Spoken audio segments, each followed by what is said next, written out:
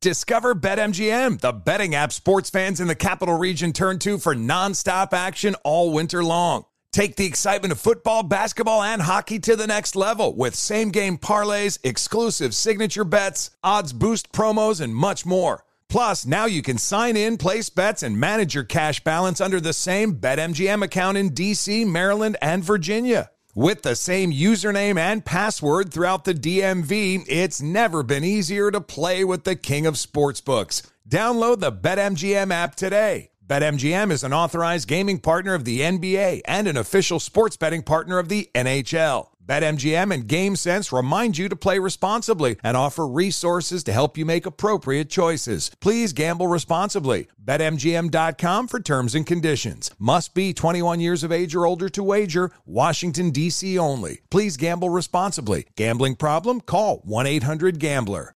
This is Holly Fry from Stuff You Missed in History class. The national sales event is on at your Toyota dealer, making now the perfect time to get a great deal on a dependable new SUV, like an adventure-ready RAV4. Available with all-wheel drive, your new RAV4 is built for performance on any terrain. Or check out a stylish and comfortable Highlander with seating for up to 8 passengers and available panoramic moonroof. You can sit back and enjoy the wide-open views with the whole family. Check out more national sales event deals when you visit buyatoyota.com. Toyota, let's go places. Welcome to 500 Greatest Songs, a podcast based on Rolling Stone's hugely popular, influential, and sometimes controversial list. I'm Brittany Spanos. And I'm Rob Sheffield. We're here to shed light on the greatest songs ever made and discover what makes them so great. From classics like Fleetwood Mac's Dreams to the Ronettes' Be My Baby, and modern-day classics like The Killers' Mr. Brightside. Listen to Rolling Stone's 500 Greatest Songs on the iHeartRadio app, Apple Podcasts, or wherever you get your podcasts. There's plenty to celebrate in March and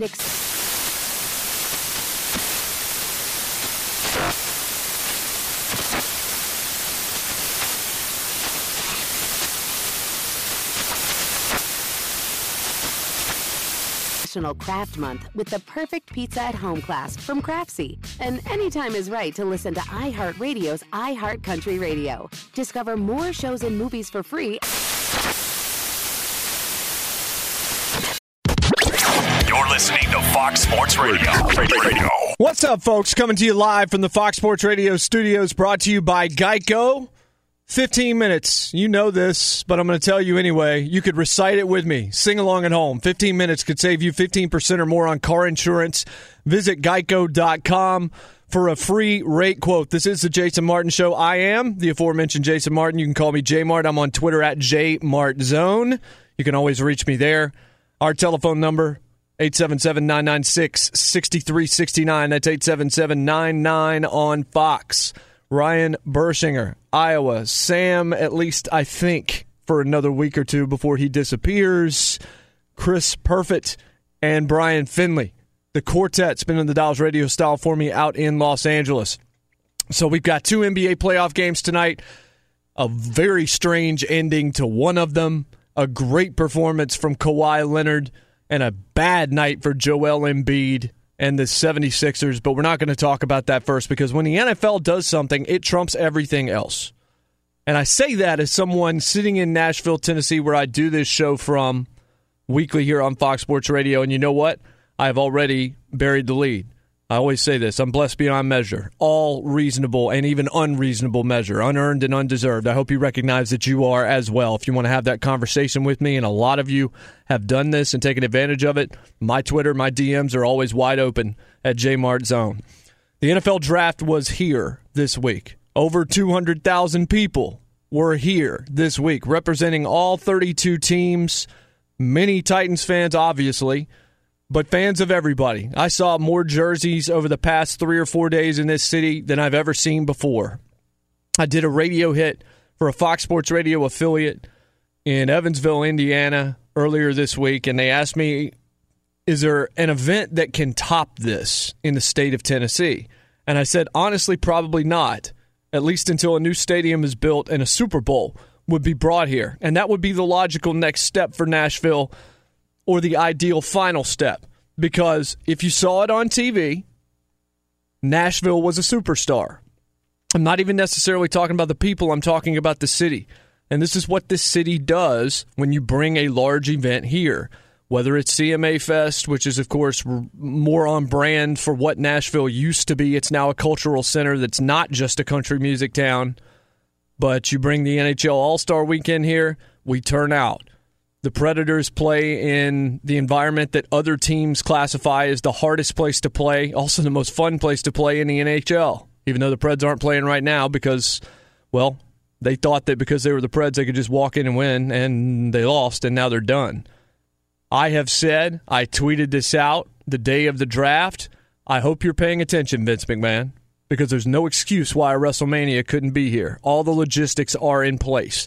The other thing that you have here is a multitude of bars and restaurants that have stages in them already, have all of the equipment necessary, all of the connections necessary to make radio shows, television broadcasts easy to do on location.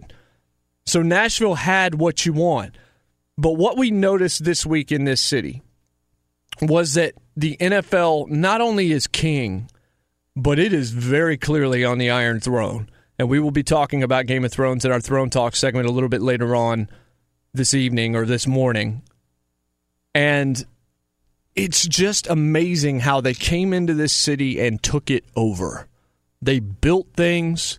Tootsie's, a hugely famous bar here in Nashville, was taken over by the NFL Network, basically became an NFL Network staging and set area. All the bars seem to be completely under the control of Roger Goodell and the National Football League. The multitude of people that were here, the security that was here, both on land and on water. If you saw some of those wide shots, they took our bridge, one of our famous bridges around downtown, and put monitors with all the teams all over them. They had carts with all the helmets for the 32 teams everywhere. This city looked like what Disney World would be if it were nothing but an NFL theme park. And it's incredible because one thing that I'm going to talk about as we get into the draft itself and where guys went and where guys didn't go, and the order of guys and all of that, is that we so overrate this thing. And now we're looking at it and we can talk about, well, that team had a great draft. We don't know if that team had a great draft. And by that team, I mean whatever team it was that you thought had a great draft. Because we saw what these guys did in college. It doesn't necessarily mean anything when you get to the pros. And if they didn't do all that well in college and they still were taken high, I'm not sure what the logic is there either. But we're not going to know whether or not X team or Y team had a good draft for about 3 years. So we're all speculating. It's amazing in this country how often meteorologists are wrong. If you have tried to find a good weather app, you know exactly what I'm talking about. I don't care what it is. Dark Sky is the one I use. If you use Carrot Weather or whatever, and a lot of them use the same algorithms and the same programming on the inside, those things are wrong a lot. Hey, rain's going to come in 5 minutes. No, it's actually already pouring, and it's going to stop in 5 minutes. Rain's coming for the next hour. It's totally sunny outside. There's no rain for 3 days. Meteorologists are wrong a lot because weather fluctuates, and sometimes it's hard to pinpoint it, even with great radar. The only thing worse in this world at prognostication than meteorologists is another group of folks where prognostication is basically the job, and that is being a draft expert. They are wrong all the time. I have no idea why we get sucked into this every year. Why is it that we look at these mock drafts and we spend time on radio shows, or we spend time in print media, or we spend time on the television or on the internet or wherever it is that you consume or imbibe your sporting news? Why do we look at these and say, oh, well, Todd McShay mocked blah, blah, blah to blah, blah, blah at pick 7? Because that's not generally how that's going to happen. Somebody's going to take somebody out of sequence, and then that's going to throw everything else into some kind of complete tornadic activity, basically. I mean, there have been years where experts in the draft have gotten like 4 picks right out of the entire first round. Yet we sit here and we listen to Mel Kiper, we listen to Mike Mayock when he was on TV, and we listen to Todd McShay, and we listen to all these people tell us things that are not going to happen. Mock drafts are only useful in that this is who I would take if I were the Arizona Cardinals. If I were the GM of the San Francisco 49ers at 2, I would take Nick Bosa. If I was number 6 and I was the New York Giants, I would take Dwayne Haskins, for example. When we sit here and we listen to these guys say, this is who I think they may take, it's insane. I think I laid this story out for you last week on this very program, but I talked to a coach that had been in the league for decades, and I asked him about his draft strategy, and I asked him, I said, who do you think the Tennessee Titans are going to take at 19? And he said he didn't have the first damn clue. And then he laid out a story about how he got tunnel vision once when he was a head coach in Arizona, and he made the worst drafting decision of his life because he decided, I've got to apply this pick to this position. And he overlooked a lot of other talented people and drafted somebody that they had not fully vetted to fill a need as opposed to really looking at it from a quality standpoint. So we're listening to guys that make hundreds of thousands and millions of dollars telling us things that are absolutely 1,000% going to be wrong. I would much rather us start hearing Mel Kiper tell me who he would take if he were the Tampa Bay Buccaneers at 5, because this is the need that they have. I would take this guy. Don't tell me who you think they're going to take, because that is undoubtedly going to be wrong. And I get sucked into it because I find it interesting to listen to mock drafts and listen to draft experts talk, but I would rather them just analyze the players and tell me who's good as opposed to tell me where they're going to end up. There are guys that just absolutely go to town on all of these guys. Greg Cosell, who you hear on Colin Cowherd's show on a pretty regular basis, he's a regular here in Nashville as well. That guy just does nothing but grind film.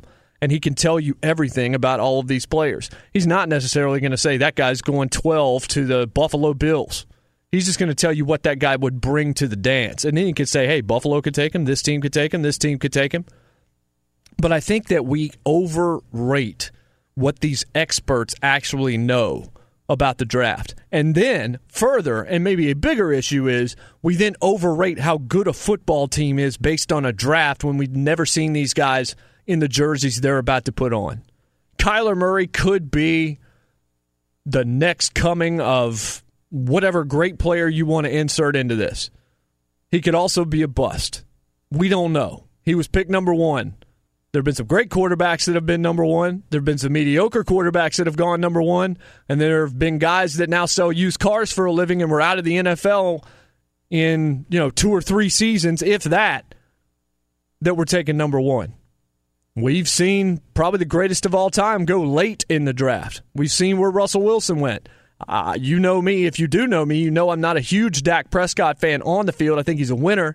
I love him as a person, and I think he can win games for you, but I don't see him as a Super Bowl-level passer.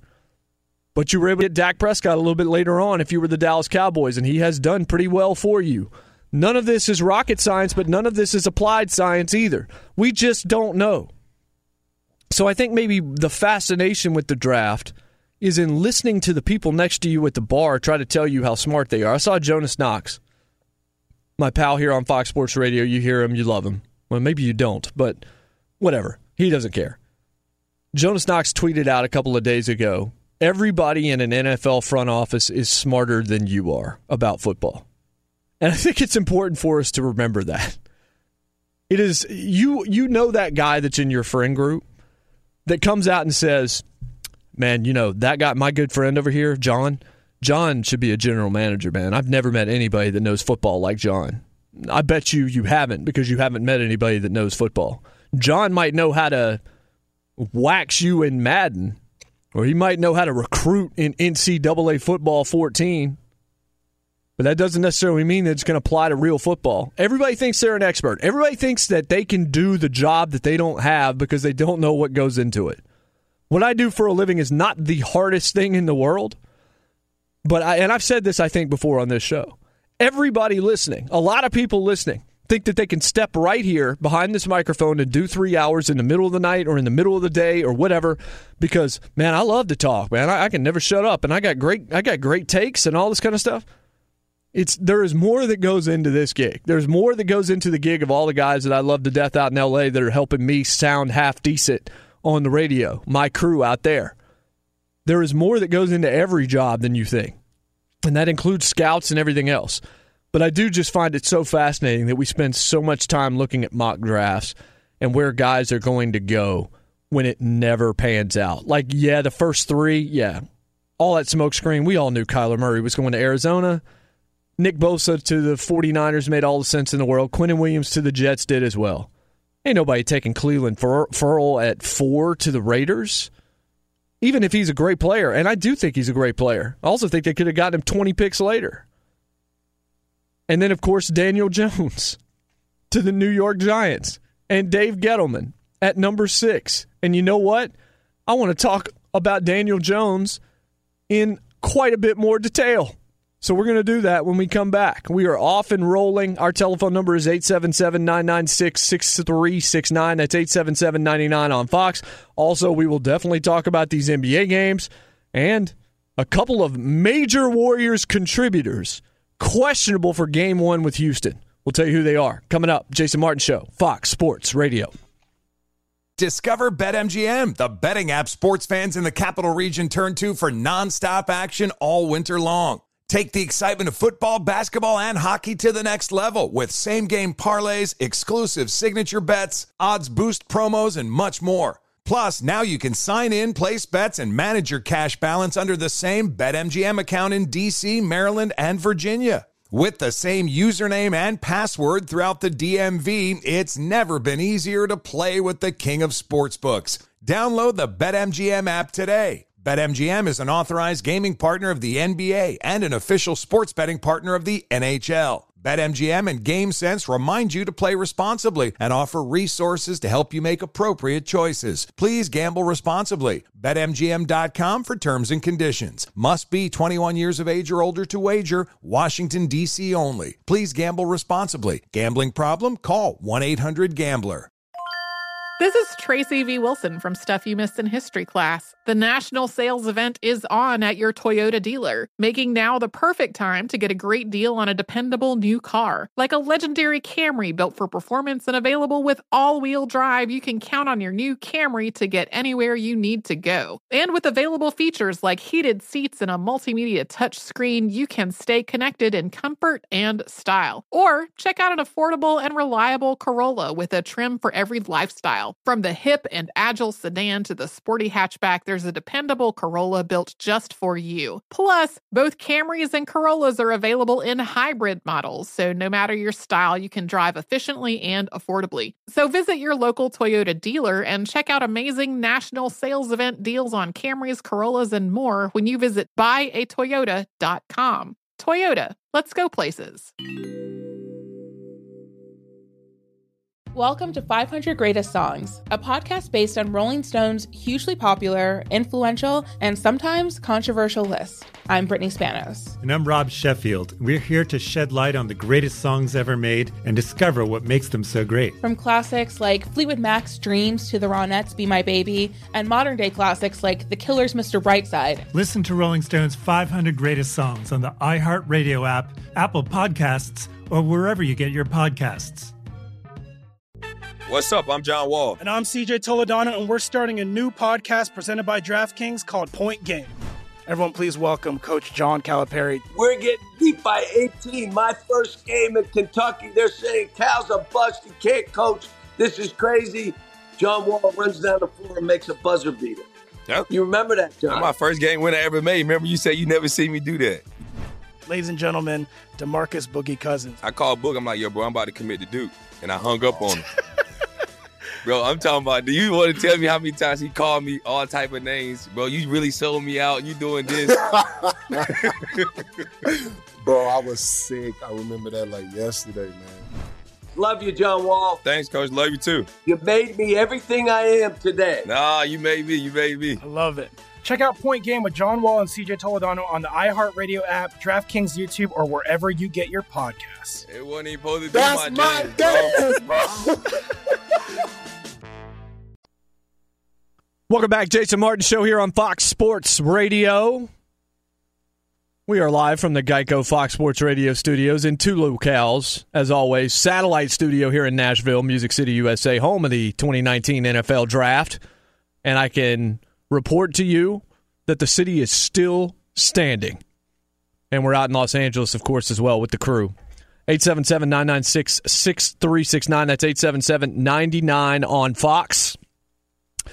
And when you call in, sometimes you'll just cut in with different takes. I know we're going to talk NBA in a little while. I want to talk about Daniel Jones and the NFL draft here momentarily. But let's go ahead and take Rico in Denver, not make him sit there. Denver, home of my Broncos.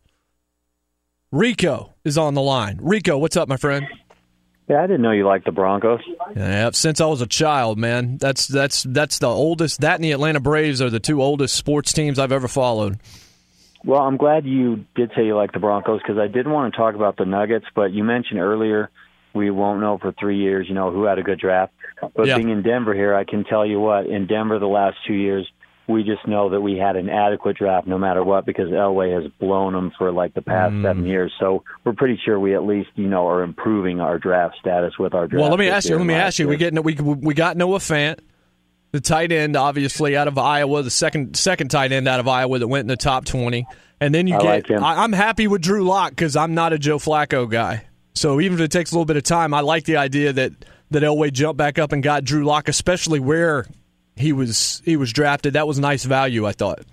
Yeah, I like the D lineman we got from Ohio State as well. He's going to be a beast. But as far as Drew Lock, that's going to be pretty decent. I don't like Flacco either, but Flacco is just a minuscule upgrade from Keenum just in the fact he can air the ball down the field a little bit further, but Flacco needs a line. So if our line gels, he's going to need it because he's getting up there and he's not very mobile. But I did want to call and talk about the game tonight with the Nuggets. Now, I've been in a lot of Nuggets groups. I've been kicked out of 3 or 4 groups because I constantly go on there and say, you know what, Nikola Jokic does not play a lot of defense, and sometimes he's lazy, and we let teams back in the game when he's either missing shots or making lazy passes.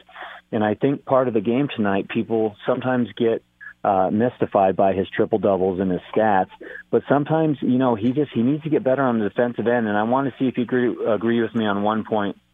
I think Nikola Jokic would be better served if his body wasn't like Antetokounmpo's, but if he could put on a little bit more muscle, where his biceps and his triceps are, they're flat. If he beefed up 10 pounds, he's not going to lose, his agility like everyone says. Oh, you don't want him to beef up, then he won't be the same player.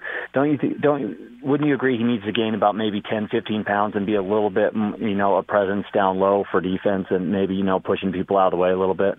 I don't think that there's anything wrong with that take, and I appreciate the phone call. I think that you got to make sure it's good weight, first of all, because you can gain the bad weight. If you gain the right kind of weight that adds strength to what you're doing on the inside, sure, I think it would help. Now, Jokic was not the liability defensively in this series that many expected him to be, but that is the critique on him. And look, tonight he was 9 of 26 from the field. That's not particularly efficient. He was 9 of 26 for 21 points. So he scored 21 points and took 26 shots to do it. He gave you 15 rebounds. He gave you 40-plus the other night in a loss in Game 6, and that was a tremendous performance by him. He's a great player. There are guys that are criticized for not playing defense that are in the Hall of Fame right now. I mean, Charles Barkley would be the first to tell you, not a great rebounder. He was a round-mound to rebound. And, of course, he was a great offensive player. Some guys are committed to that side and are a liability defensively. Kyrie Irving, terrible. For a long, long time, James Harden was the worst defender in the league. He has turned that around. He's actually a half-decent defender at this point, to go along with the fact that he's probably the most unguardable player in the league, along with Kevin Durant and maybe Giannis Antetokounmpo. But in terms of Jokic, I think he's given you what you can expect him to give you, except at 9 of 26, that's tough. The Spurs should have probably been able to come back and win that game. And we'll talk about that foul here in a little while. But let's talk about Dave Gettleman for a minute. Let's jump back to the NFL draft. Again, 877-99 on Fox, 877-996-6369 to join me, and you can talk about whatever you want. But Daniel Jones goes 6 to the Giants. And Dave Gettleman it's fascinating. He lets Odell go. He sticks behind Eli Manning, seemingly. He lets Snacks Harrison go and then drafts somebody to replace him. He doesn't have a lot of weapons. Saquon Barkley, it's going to be a tough year for Saquon Barkley because he's going to get he's going to get a huge workload, but I don't know what it is that he's going to be able to do with that workload after the fact. There are people in this world who, even if they are going to make mistakes, they are willing to make them in order to try and prove that they know what you don't. Dave Gettleman is a guy who, it's almost as if he would rather believe, or rather have you believe, that he is smarter than everybody else in the world than he would actually make cogent decisions. Now, this is on brand for Dave Gettleman. This Daniel Jones pick is actually on brand because he doesn't build from the quarterback. He builds from the interior. He builds from the line backwards, offensive line and defensive line. And he wants a quarterback that's not going to make a whole lot of mistakes, but he doesn't need the flashy guy. That's kind of the way that Dave Gettleman has always built teams. But to take Daniel Jones at 6, there is the argument that if you have a quarterback that you are just completely, totally in love with, then you take him. If you think he is your guy, then you take him. And you don't screw up, and maybe somebody comes in and grabs him at 14 and you're screwed waiting until, your next pick at 17. But there's also bidding against yourself. I thought the Jags did that with Nick Foles, overpaying him in a market where I don't think anybody else was going to give him that much money. And then I think Dave Gettleman did it right here with Daniel Jones. Now, I'm not going to sit here and bury Daniel Jones as a football player, although I will tell you the last game that he played, that I saw him play, he got beat 59-7 by Wake Forest. That's Wake Forest. They're not very good. And you could say, well, he had nobody around him. He was playing at Duke. Right, he was playing at Duke. He wasn't playing at Ohio State. He wasn't playing at USC. He wasn't playing at Alabama. He wasn't playing at Clemson. He wasn't playing at Penn State. He wasn't playing at Oklahoma because he couldn't play there. I would imagine that had something to do with it. You have to look at where he's playing in regard to where he decided to go to school as well as what's around him. So Daniel Jones, who seemingly just erupted from the ether. There are guys that have been doing this over the past handful of years in the NFL or in college football in the year before they are drafted that you've never heard of before. Like, when did you first hear of Daniel Jones? Like, actually ask yourself that question. Have you been watching him for the last 2 or 3 years? No. How many games have you seen him play? How many analysts on TV have you heard discussing Daniel Jones during the actual football season? Then we get to the offseason, and all of a sudden, Daniel Jones is everywhere. And, this guy could be a first-round draft pick. He could be in the top half, maybe, of the first round if the right general manager is there, and the right general manager was, in the case of Dave Gettleman. Mitch Trubisky, a couple of years ago at North Carolina. I saw him play in the Sun Bowl, lost to Stanford, but he looked very good in that game. And he could throw the ball really well for the Tar Heels. But Mitchell Trubisky's another guy. Nobody was talking about Mitchell Trubisky the year before that year. These are one-year wonders, it seems like, and even so, you just become enamored with it because the NFL is such a quarterback-driven league that for whatever reason, all reason goes out the window. All logic just goes out the window. Oh, well, this quarterback, this guy could be can't miss. Yeah, he could be. He could also definitely be can miss. I'm not rooting against Daniel Jones. I'd love to see him play well, especially because he's pretty much this year's Josh Allen. He's the guy everybody's just like, are you kidding me? When he was picked, I was sitting in the press conference room downtown at the NFL draft, and the entire room just went, oh. And about 20 seconds before the pick, Joel Klatt tweeted out, you are not going to believe the Giants draft pick. And he already knew. He didn't say what it was, and then it was Daniel Jones, and everybody lost their minds because everybody in the room was just, okay, here comes Dwayne Haskins. Here goes Dwayne Haskins. And then it was Daniel Jones. And I felt like Dave Gettleman was just betting against himself. Dave Gettleman wanted to be the smartest man in the room. And so he thinks that he has somehow figured something out that no one else has. Maybe he's worried about the Washington Redskins taking him, even though every indicator said, look, Daniel Snyder's son went to high school with Dwayne Haskins. Daniel Snyder sat in on exactly one pre-draft interview and conversation. Dwayne Haskins. It was very apparent And Dwayne Haskins, of course, being from Washington and from that area. That's who he wanted. They didn't have to trade up to get him.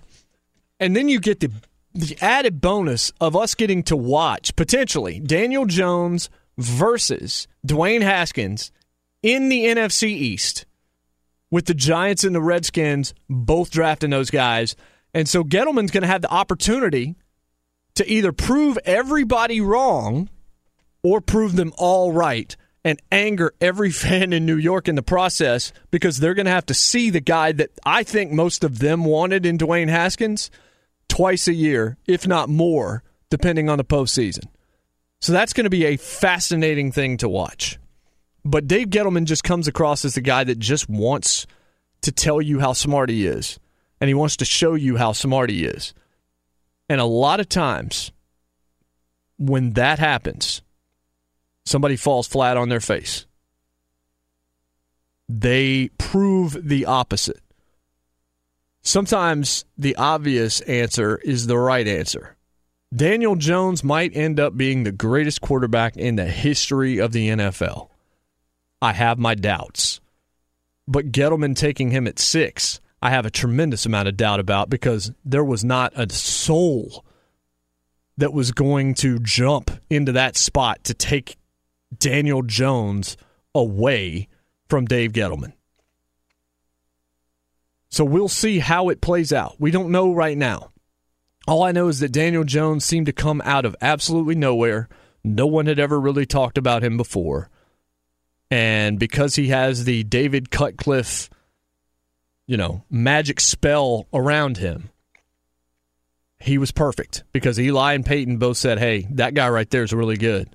Dave Gettleman watched him play 3 series at the Senior Bowl, and that was enough for him to know that's a great football player. He said he bloomed in love with Daniel Jones watching him do 3 series in basically an exhibition game. That's the general manager of the New York Giants. The New York Giants have become the New York Knicks. Enjoy that.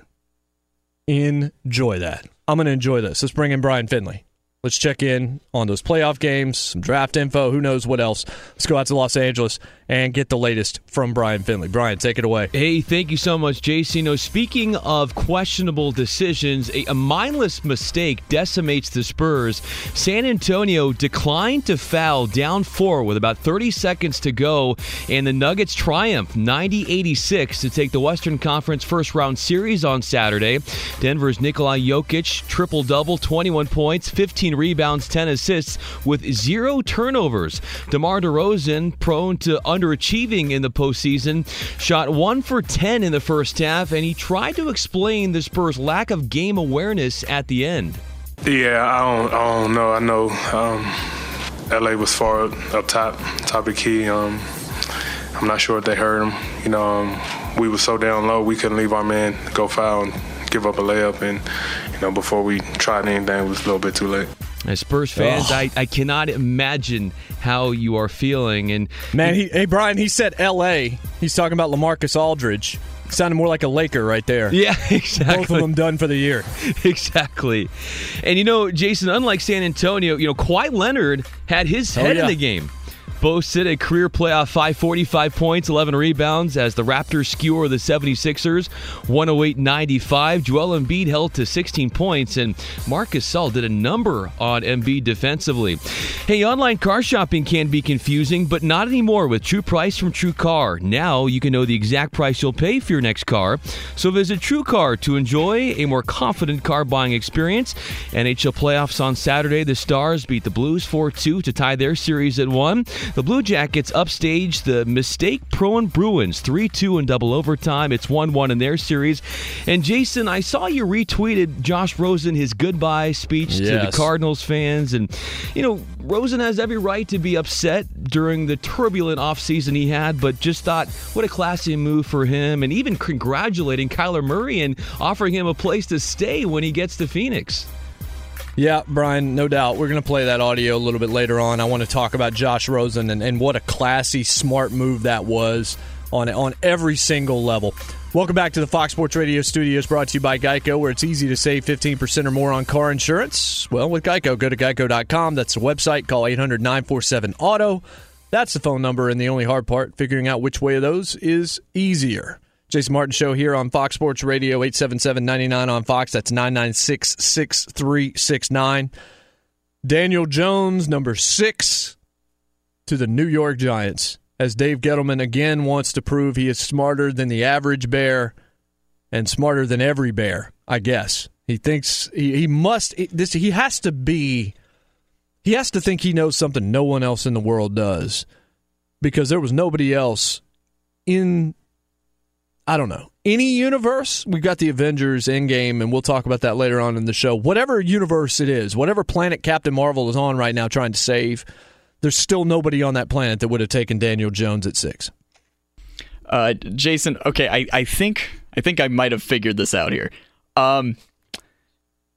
First, I hate giving Daniel Snyder credit for anything, but I think it's the Redskins played the heck out of the Giants.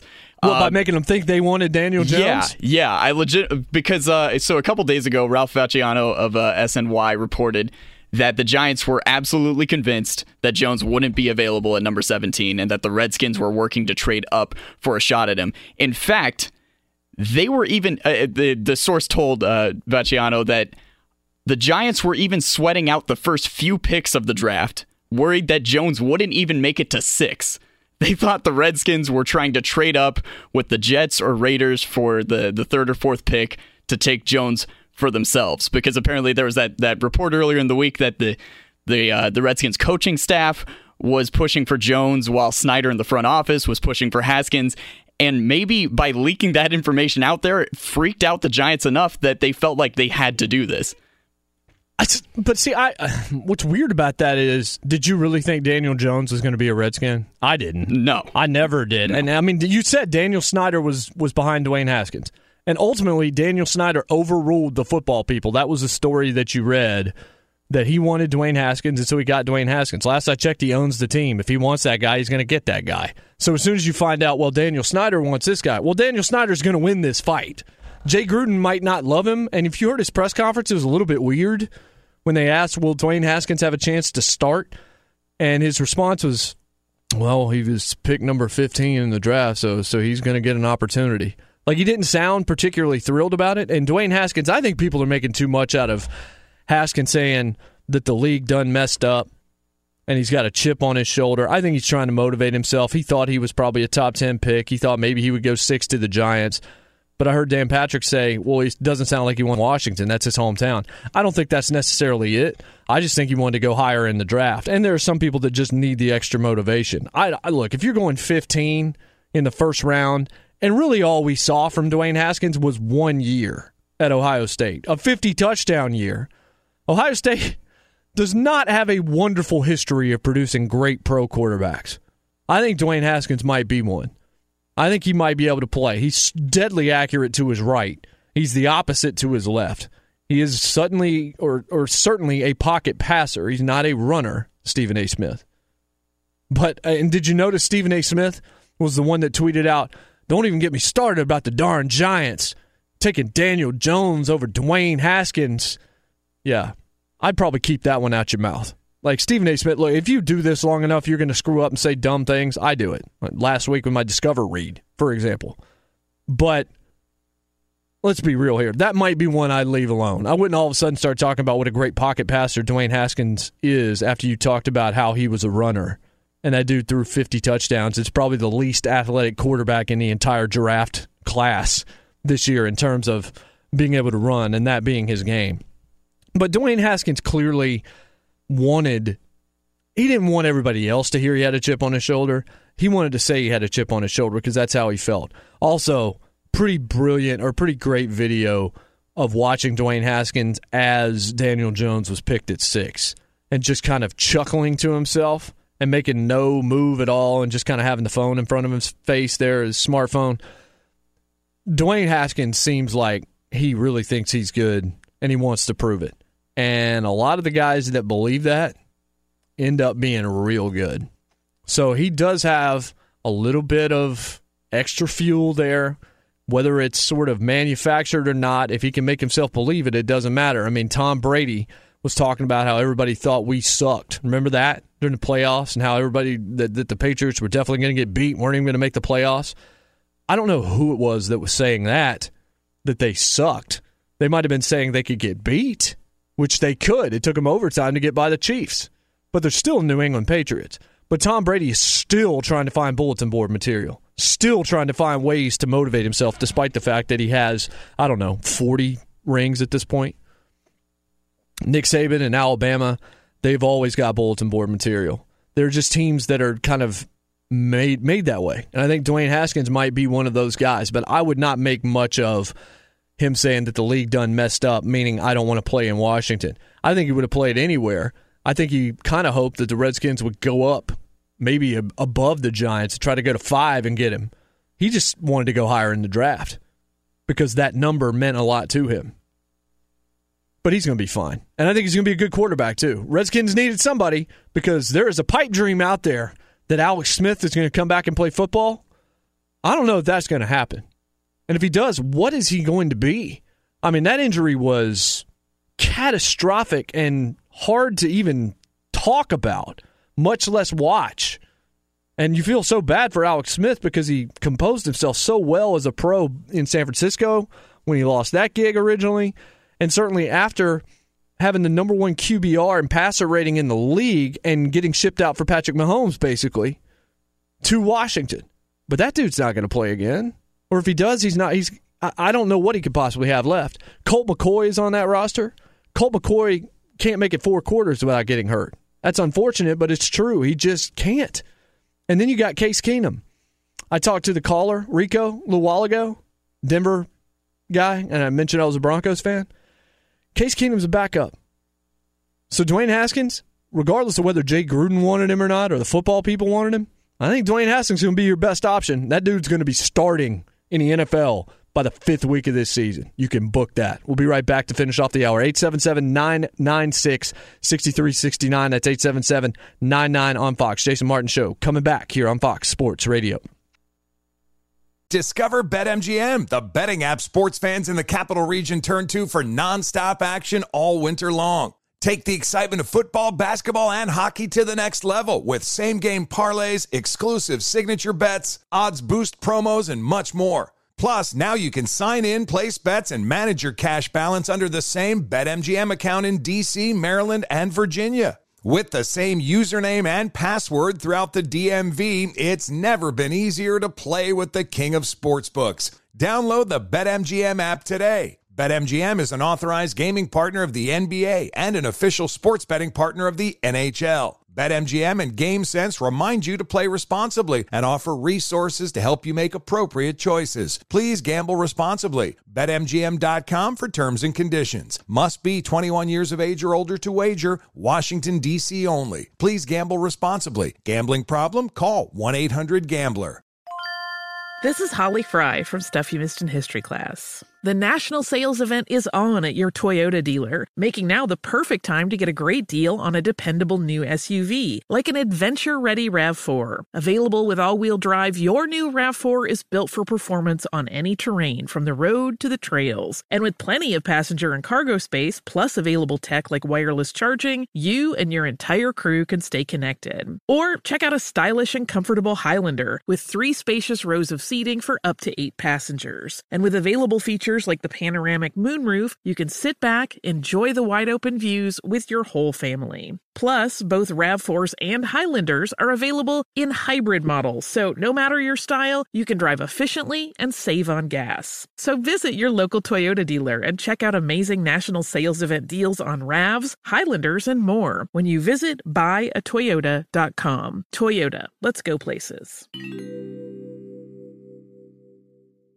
Welcome to 500 Greatest Songs, a podcast based on Rolling Stone's hugely popular, influential, and sometimes controversial list. I'm Brittany Spanos. And I'm Rob Sheffield. We're here to shed light on the greatest songs ever made and discover what makes them so great. From classics like Fleetwood Mac's Dreams to the Ronettes' Be My Baby, and modern-day classics like The Killers' Mr. Brightside. Listen to Rolling Stone's 500 Greatest Songs on the iHeartRadio app, Apple Podcasts, or wherever you get your podcasts.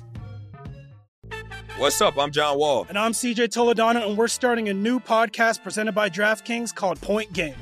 Everyone, please welcome Coach John Calipari. We're getting beat by 18. My first game in Kentucky, they're saying Cal's a bust. He can't coach. This is crazy. John Wall runs down the floor and makes a buzzer beater. Yep. You remember that, John? That's my first game winner I ever made. Remember you said you never seen me do that. Ladies and gentlemen, DeMarcus Boogie Cousins. I called Boog. I'm like, yo, bro, I'm about to commit to Duke. And I hung up on him. Bro, I'm talking about, do you want to tell me how many times he called me all type of names? Bro, you really sold me out. You doing this.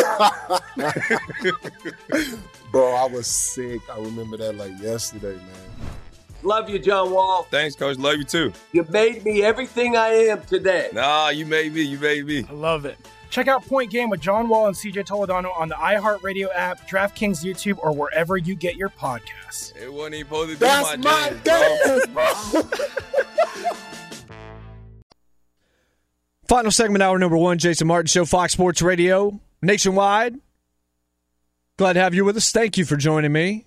You can find me online at JMartZone on Twitter. I'm Jason Martin.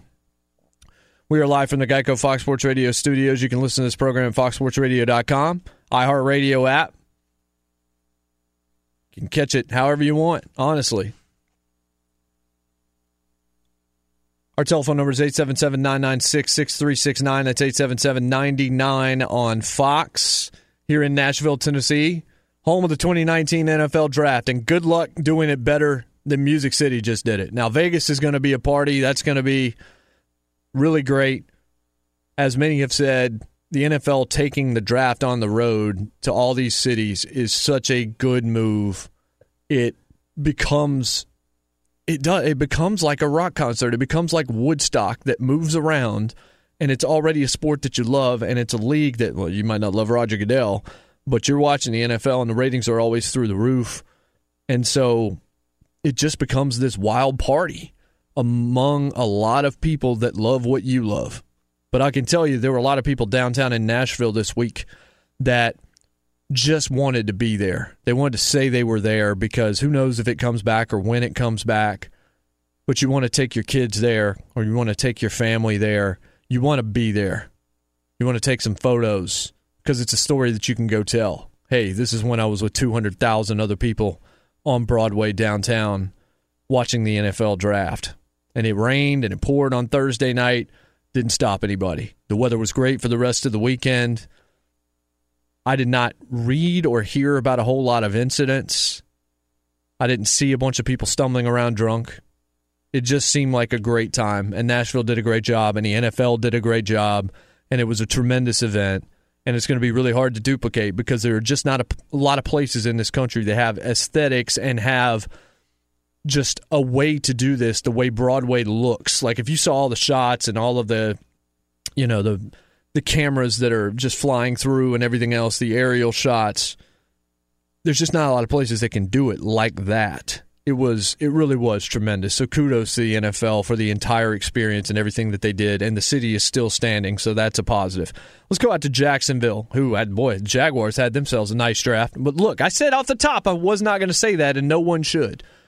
On paper, they had a good draft. Let's go to Gary in Jacksonville. Gary, what's up? Good morning, Jason. Well, I'm a Dolphins fan anyhow, so I don't really. Well, you should be happy, man. I think Josh Rosen can play. I think you guys did very, very well. Oh, I just got hammered by Jonas because questioning, Daniel Jones. He said, "Well, these GMs, they know a lot more than you do." I'm sure he would have said the same thing about Phil Jackson when he took over the Knicks too. And seems like he would have known a lot more basketball than me. How'd that go with Phil Jackson? Just because a guy is paid a lot of money doesn't mean he's good. There's bad people at every position, Jason. Forget Haskins. Say he did like Daniel Jones. You could have had an elite pass rusher. Yeah. And Josh Allen at 6, gone back and he even, he could have got. Yeah, no, look, I know exactly what you're. Drew Lock at 17. You could have. If you love Daniel Jones, you think Daniel Jones is great. Nobody was going to take Daniel Jones at 17. He said, well, you don't know what could have happened. Somebody could have moved up. No one was going to move up and take Daniel Jones in the first. Probably not. 99% Probably chance, not. Jason. No, I don't disagree with you. I really don't disagree with you. But moving on to my Dolphins, I loved Elkins because those constant defensive linemen are just beasts. I love. We're getting to the end of the hour, my friend. We're going to talk about Josh Rosen. I really do want to talk about that. We've got to talk some NBA playoffs. I've got a lot to say about Tyreek Hill. Plus, we got Game of Thrones. We've got Avengers. We got pro wrestling. We got all of it still to come. Hour number 2, straight ahead. Discover BetMGM, the betting app sports fans in the capital region turn to for nonstop action all winter long. Take the excitement of football, basketball, and hockey to the next level with same-game parlays, exclusive signature bets, odds boost promos, and much more. Plus, now you can sign in, place bets, and manage your cash balance under the same BetMGM account in D.C., Maryland, and Virginia. With the same username and password throughout the DMV, it's never been easier to play with the king of sportsbooks. Download the BetMGM app today. BetMGM is an authorized gaming partner of the NBA and an official sports betting partner of the NHL. BetMGM and GameSense remind you to play responsibly and offer resources to help you make appropriate choices. Please gamble responsibly. BetMGM.com for terms and conditions. Must be 21 years of age or older to wager. Washington, D.C. only. Please gamble responsibly. Gambling problem? Call 1-800-GAMBLER. This is Holly Fry from Stuff You Missed in History Class. The national sales event is on at your Toyota dealer, making now the perfect time to get a great deal on a dependable new SUV, like an adventure-ready RAV4. Available with all-wheel drive, your new RAV4 is built for performance on any terrain, from the road to the trails. And with plenty of passenger and cargo space, plus available tech like wireless charging, you and your entire crew can stay connected. Or check out a stylish and comfortable Highlander with 3 spacious rows of seating for up to 8 passengers. And with available features like the panoramic moonroof, you can sit back, enjoy the wide open views with your whole family. Plus, both RAV4s and Highlanders are available in hybrid models, so no matter your style, you can drive efficiently and save on gas. So visit your local Toyota dealer and check out amazing national sales event deals on RAVs, Highlanders, and more when you visit buyatoyota.com. Toyota, let's go places. Welcome to 500 Greatest Songs, a podcast based on Rolling Stone's hugely popular, influential, and sometimes controversial list. I'm Brittany Spanos. And I'm Rob Sheffield. We're here to shed light on the greatest songs ever made and discover what makes them so great. From classics like Fleetwood Mac's Dreams to the Ronettes' Be My Baby, and modern-day classics like The Killers' Mr. Brightside. Listen to Rolling Stone's 500 Greatest Songs on the iHeartRadio app, Apple Podcasts, or wherever you get your podcasts. What's up? I'm John Wall. And I'm CJ Toledano, and we're starting a new podcast presented by DraftKings called Point Game. Everyone, please welcome Coach John Calipari. We're getting beat by 18. My first game in Kentucky, they're saying Cal's a bust. He can't coach. This is crazy. John Wall runs down the floor and makes a buzzer beater. Yep. You remember that, John? That's my first game winner I ever made. Remember you said you never see me do that. Ladies and gentlemen, DeMarcus Boogie Cousins. I called Boog. I'm like, yo, bro, I'm about to commit to Duke. And I hung up on him. Bro, I'm talking about, do you want to tell me how many times he called me all type of names? Bro, you really sold me out. You doing this. Bro, I was sick. I remember that like yesterday, man. Love you, John Wall. Thanks, Coach. Love you, too. You made me everything I am today. Nah, you made me. You made me. I love it. Check out Point Game with John Wall and CJ Toledano on the iHeartRadio app, DraftKings YouTube, or wherever you get your podcasts. It wasn't even supposed to be That's my game, bro.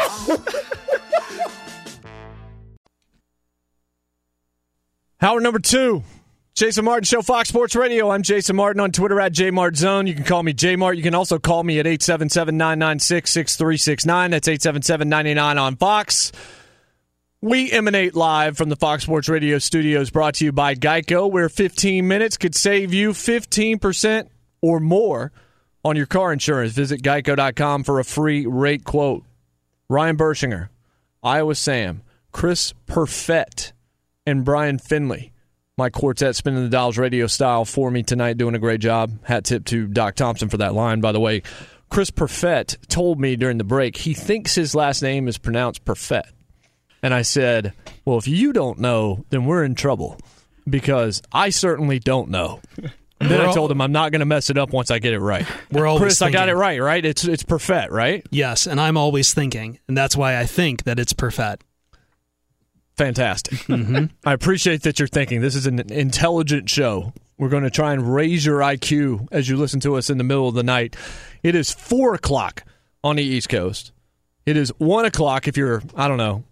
Would you be leaving a club out in L.A. at 1, or are you still at the club? I'm not really a club guy, so is everybody out there till 2 or 3? Yeah, you're still going at 1. I think most closing hours are like 2 or so. Yeah, I think most bars actually, 2 I think has become like the universal closing time, which I feel like it's kind of early on the weekends out in L.A. But, I mean, you can find places that like open at 3, but they're very vibrant. It feels universally early. I remember when I was in Philadelphia, I think last call was 4 a.m. So, yeah. There you go. Yeah. There you go. Well, if you went to let me see if I can get this right, 10 o'clock showing of Avengers Endgame out in Los Angeles, welcome to the audience. That's right? Like 3 hours is that movie. We'll talk about it a little bit later on. Let's talk about the NBA playoffs here for a second. And I want to frame this a little bit differently, because the Raptors beat the 76ers 108-95, and I want to talk about this. Actually, you know what? Let's talk about Denver and San Antonio first. The Nuggets win Game 7 90-86. They're up 4 with about 30 seconds left, and nobody fouls. And everybody's like, well, why is Pop not asking the Spurs to foul? And then you find out, well, he was. He's like screaming his head off trying to get LaMarcus Aldridge to foul. And you heard DeMar DeRozan call him L.A. and said L.A. for some reason couldn't hear Popovich. He didn't foul. Can I ask just a simpler question? The people that are like, Popovich, how do you not have your team fouling with 27 seconds left or whatever it was? I mean, these guys are pros last time I checked. Like, they're making millions of dollars to play basketball on the highest level, and they're in the playoffs. And you're down 4. That is 2 possessions. LaMarcus Aldridge is a multi-time All-Star, smart guy, and a really good player. And he doesn't foul. And you're looking over at Popovich and you're saying, why aren't you getting your guys to foul? I'm going to look at LaMarcus Aldridge and anybody else wearing a Spurs uniform and say, why aren't you fouling? I'm going to take the middleman out in this scenario. Does Greg Popovich, does Luke Walton, does Tyronn Lue, who's a really bad coach? Does Bill Fitch? I mean, I don't know. Does any coach, does Coach K, does Tony Bennett, does any basketball coach in that scenario have to tell their team to foul? You do have to stop the clock, right? I tweeted this out at Jmart Zone right before this show began. This ain't singular wireless, folks. There are not rollover minutes that exist from past games where there's going to be added time on the clock and you can just keep playing defense. Like when the clock goes to 000, that's the end of the game if it's in the fourth quarter. This is something that's relatively rudimentary, I think. Something that all of us understand, all of us know. If you happen to be lame enough to be stumbling out of a club on the West Coast too early because it's just not been your night, but you also imbibed a little bit along the way, so you're drunk, you still know that with 27 seconds left in the game, you're down 4. You're probably going to have to foul if you don't get a steal, right? LaMarcus Aldridge is a smart veteran player. And everybody's saying, why is Popovich not asking them to foul? No. Why is LaMarcus Aldridge not fouling? These are things that we should know already. I talked about it last year when I was on Outkick and certainly my show here in Nashville as well. I talked about Urban Meyer, and this is a very crude, serious example to make a similar point. There are things that we just know in this world, right? We know where the out-of-bounds lines are in sports. We should know, and I think that Tyreek Hill is another example, another serious example of this. But when I was talking about Urban Meyer, Urban Meyer's initial response about the Zach Smith thing bothered me just because he said, it's a young couple and they are going, they're going to learn. One of the things that I think we know innately is that we're not supposed to hit women, right? Like, I don't think that that's something that you have to be taught. It's not something that you have to grow to find out. And I think the same thing is true here about LaMarcus Aldridge. He's got to know that you've got a foul in this situation. Somebody that's been in the league as long as he has, but high school players probably know. With that time, they should be looking over to the sideline and either being told not to foul or just getting the obvious nod, yes, go foul. That would have been a lot more advisable here. The Spurs are down 4, and guess what? They lost by 4. Nuggets move on in 7, 90-86. They're going to play Portland and Dame Lillard.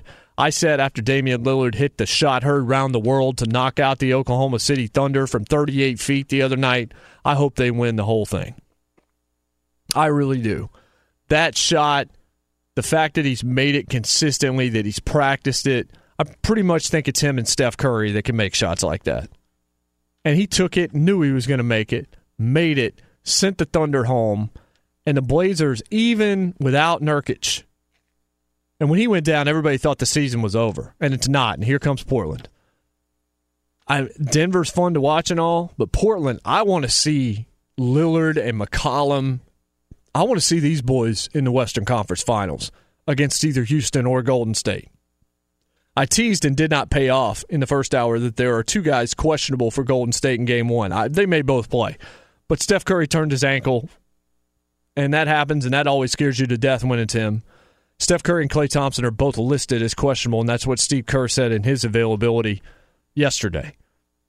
If they don't play, Durant had 50, and he could have had 75 or 80 if he had just kept on going the way he did in that first half. That first half was... That thing was a masterpiece. That thing could be hung in the Louvre. And maybe he could just do that again. They've already out, Cousins is already out, so they've had to move somebody off the bench. It's shortened their bench. They're not the Warriors of old. They are flipping the switch, but they just don't seem to be having nearly as much fun playing together. It's not as cohesive as it once was. I'm not sure who it was that came up with this joke originally, but after I say this, if you have not heard this joke, try to watch this player do this thing without thinking about what I'm about to tell you. Draymond Green always looks like he's shooting 3-pointers wearing a backpack. Seriously. Look at his shot and look at the way his body is structured. You can almost see an Eastpak or a JanSport hanging off that thing. And he's not very good right now offensively. Can the Warriors get beat? They sure can. Harden, we'll see what kind of motor he's got in this series, and we'll see how long this series goes. The fact that Golden State had to go a little bit longer before they were able to polish off the Clippers, and all credit, all respect in the world to Doc Rivers. This team played so hard. Montrezl Harrell, Lou Williams coming off the bench, just playing out of their gourds. And if you look at the salaries that they're going to make next year, this could be the best value in the entire NBA right now. And I've wondered for a long time, you hear Charles Barkley in particular talk about Lou Williams. You've heard about it for years, that dude's a pure scorer. He can come off the bench, get you 25. It's it seems like he should have been more coveted as a guy for a team that needs scoring. And for some reason, teams let him go. And then the next team he goes to, he does the same thing. What he did with the Clippers, I'm not surprised at all with how well he played in this series against Golden State. They advanced, but Lou Williams just did what Lou Williams does. Scores, makes plays, helps a team win. But Doc Rivers, that is a truly incredible job that he did this year. Maybe the best coaching job he's ever done. Because that team didn't have a ton of talent, not on paper. And they played their guts out. They played their souls out. They didn't have to flip a switch at all. They showed up and they won 2 games. They beat Golden State in Golden State. Golden State, which, look, the Oracle is not what it once was. Not because the team is not what it once was, but because it's become corporate and they've priced out the average fan. And that happens in buildings all across this country. It's very interesting how what it was that made your atmosphere changes because of the almighty dollar. Because you want to make more money, those ticket prices start to go up. The secondary market prices out the average fan. Who is it that's making the noise? It's not the corporations. It's not the ones that are dropping $500 to get ducats to sit in the upper deck. It's not those guys. It's the everyman and his family that go there and get a couple of sodas and sit there and just cheer till they have no voice. So it's not as loud in Oracle, I don't think, anywhere close as it was a couple of years ago. That atmosphere was organic. Once what's organic becomes them trying to draw it out, once what's organic becomes contrived, once, the other way to say it, this is the easier way to say it, what once was authentic is now artificial. Artificial sucks compared to authenticity, at least. So you've lost a little bit of the mojo of that building. And along with it, the team is just not what it once was. We'll see what happens in the offseason. I don't know exactly what is going to happen. But Denver advances past San Antonio, and I continue to say, don't put that on Popovich. LaMarcus Aldridge has to know to foul there. Anybody in his position knows you've got to foul. At the very least, he didn't need to have to hear Pop. He should have just glanced over to his right, and he would have gotten the answer he needed. But I was stunned just watching them just let the clock die. It's like Denver could have just run out the clock in that case. And then on the other side, we've got the Raptors and the Sixers. Raptors win at 108-95. Tremendous day for Kawhi Leonard. Kawhi Leonard is showing that he is still probably one of the top 5 players in the NBA. Great defensively, super efficient offensively. He goes 16 of 23 from the field, 10 of 11 from the line, 45 and 11 if you need him. Just 2 turnovers in the game in 38 minutes. And if there's one team in the league that he owns, ladies and gentlemen, it is the Sixers. Ben Simmons plays awful against him. Now, in this game, Ben Simmons was 7 of 8 from the field for 14 points. That's not that impressive in terms of 14 points. He only had 1 free throw attempt, and guess what? He missed it because that's something else he doesn't do particularly well. But Embiid can't go 5 for 18. And you can credit the defensive Marc Gasol, who, even though he only scored 8 points, he made Embiid's life very difficult down low.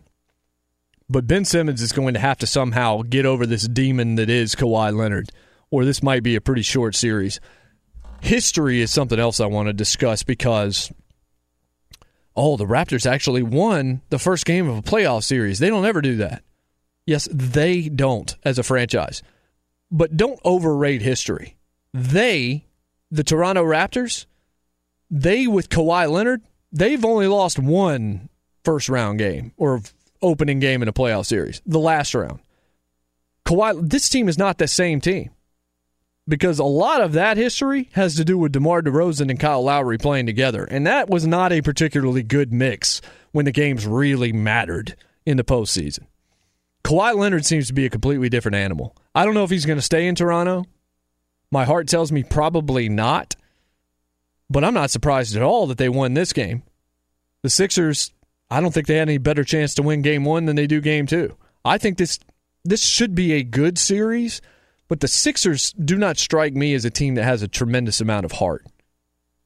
They seem to feel a little bit entitled the way that they operate. And all the joking and the fouls and all the things that happen against Brooklyn, that ain't going to happen against the Raptors. It's not going to happen against Lowry, who only gave you 9 points in this game, and they still won by 13 because Leonard gave you 45 and Siakam gave you 29. That is 74 combined points between those two guys. Lowry's an all-star, 9 points, 4 of 10. That's what he does. That is what he does in early games in playoff series. That's the Kyle Lowry we know. And usually the Kyle Lowry we know after that is the one that will give you a terrible game and then he'll show up and give you 20. So you may have missed an opportunity if you're the Sixers to take advantage of a bad Kyle Lowry game. I don't think we're going to see a bad, maybe we'll see an average. We're not going to see a bad Kawhi Leonard game in this series. That dude knows how to dominate the 76ers, and they just do not have anybody that can deal with him. And he is a terror defensively.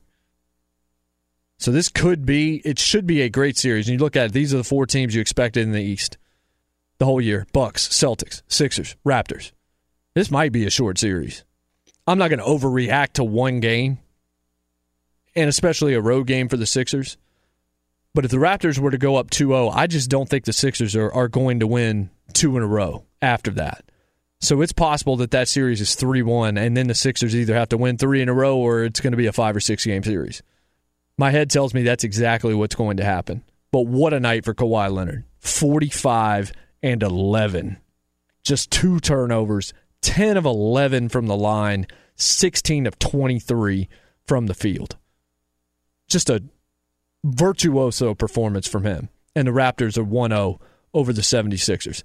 I really want to talk about Tyreek Hill, but I also want to talk about Jeffrey Simmons, Mississippi State defensive tackle that the Tennessee Titans selected at 19. And I don't want to talk about it because he was selected to the team in the city I do this show from. I want to do a new segment.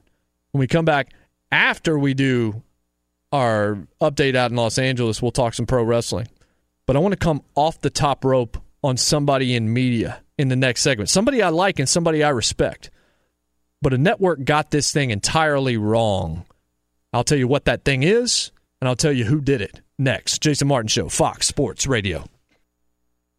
Discover BetMGM, the betting app sports fans in the capital region turn to for nonstop action all winter long. Take the excitement of football, basketball, and hockey to the next level with same-game parlays, exclusive signature bets, odds boost promos, and much more. Plus, now you can sign in, place bets, and manage your cash balance under the same BetMGM account in D.C., Maryland, and Virginia. With the same username and password throughout the DMV, it's never been easier to play with the king of sportsbooks. Download the BetMGM app today. BetMGM is an authorized gaming partner of the NBA and an official sports betting partner of the NHL. BetMGM and GameSense remind you to play responsibly and offer resources to help you make appropriate choices. Please gamble responsibly. BetMGM.com for terms and conditions. Must be 21 years of age or older to wager. Washington, D.C. only. Please gamble responsibly. Gambling problem? Call 1-800-GAMBLER. This is Tracy V. Wilson from Stuff You Missed in History Class. The national sales event is on at your Toyota dealer, making now the perfect time to get a great deal on a dependable new car. Like a legendary Camry built for performance and available with all-wheel drive, you can count on your new Camry to get anywhere you need to go. And with available features like heated seats and a multimedia touchscreen, you can stay connected in comfort and style. Or check out an affordable and reliable Corolla with a trim for every lifestyle. From the hip and agile sedan to the sporty hatchback, there's a dependable Corolla built just for you. Plus, both Camrys and Corollas are available in hybrid models, so no matter your style, you can drive efficiently and affordably. So visit your local Toyota dealer and check out amazing national sales event deals on Camrys, Corollas, and more when you visit buyatoyota.com. Toyota, let's go places. Welcome to 500 Greatest Songs, a podcast based on Rolling Stone's hugely popular, influential, and sometimes controversial list. I'm Brittany Spanos. And I'm Rob Sheffield. We're here to shed light on the greatest songs ever made and discover what makes them so great. From classics like Fleetwood Mac's Dreams to the Ronettes' Be My Baby, and modern-day classics like The Killers' Mr. Brightside. Listen to Rolling Stone's 500 Greatest Songs on the iHeartRadio app, Apple Podcasts, or wherever you get your podcasts. What's up? I'm John Wall. And I'm CJ Toledano, and we're starting a new podcast presented by DraftKings called Point Game. Everyone, please welcome Coach John Calipari. We're getting beat by 18. My first game in Kentucky, they're saying Cal's a bust. He can't coach. This is crazy. John Wall runs down the floor and makes a buzzer beater. Yep. You remember that, John? That's my first game winner I ever made. Remember you said you never seen me do that. Ladies and gentlemen, DeMarcus Boogie Cousins. I called Boog. I'm like, yo, bro, I'm about to commit to Duke. And I hung up on him. Bro, I'm talking about, do you want to tell me how many times he called me all type of names? Bro, you really sold me out. You doing this. Bro, I was sick. I remember that like yesterday, man. Love you, John Wall. Thanks, Coach. Love you, too. You made me everything I am today. Nah, you made me. You made me. I love it. Check out Point Game with John Wall and CJ Toledano on the iHeartRadio app, DraftKings YouTube, or wherever you get your podcasts. It wasn't even supposed to be That's my jam, game, bro. Welcome back live from the Geico Fox Sports Radio studios. The Jason Martin Show here on FSR. I'm Jay Mart. I'm on Twitter at JMartZone, 877-996-6369, 877-99 on Fox to join me. Crew out in L.A. as well. All right, so this is a story you might not know a whole lot about, or maybe you do. But Jeffrey Simmons is a defensive tackle for Mississippi State, or was. Now he is a Tennessee Titan, selected number 19 overall. And his story is complicated. And with this week in Tyreek Hill news, I think it's pretty interesting. And makes it a little bit more difficult as well. But we're going to start to do some new segments on this show. And we're going to start to do them tonight. And going forward, certainly, I'm excited about all of them.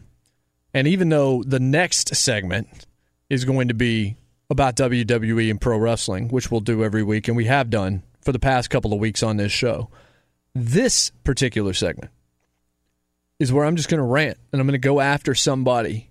And usually I'm probably going to go after the performance and not the performer.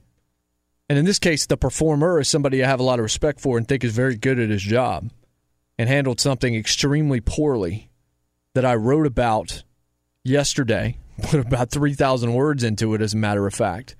And it relates to the Jeffrey Simmons draft pick and a certain four-letter network named ESPN. So, how about we go off the top rope? Whoa, look out! Martin! Look out! Look out. J-Mart's coming off the top rope. So Jeffrey Simmons was selected number 19. Jeffrey Simmons repeatedly punched a woman back in 2016 on video. You can find the video online. It's tough to watch. Hits her in the face. And if you watch the entire video, Jeffrey Simmons, who I think at the time, I mean, this is before he went to Mississippi State, so he was a young man. He separates two women from this other woman, which is, stepping in and trying to stop an altercation. And then it escalates, and he decides to punch her while she's down several times in the face. And it's bad. It's really bad. He's a 6'4.5", 310-pound defensive tackle, and she is a defenseless woman on the ground. The story surrounding this is that it's his mother and his sister are the other two. And he was kind of trying to protect his family, and this woman had been engaged in long-time bad blood with that family and had been kind of terrorizing them in many respects. I'm not saying that excuses it. It doesn't. I'm just contextualizing it for you and letting you know the background. It is not just fair, but absolutely fair on every level to bring this up as the draft process is going on. And it was brought up.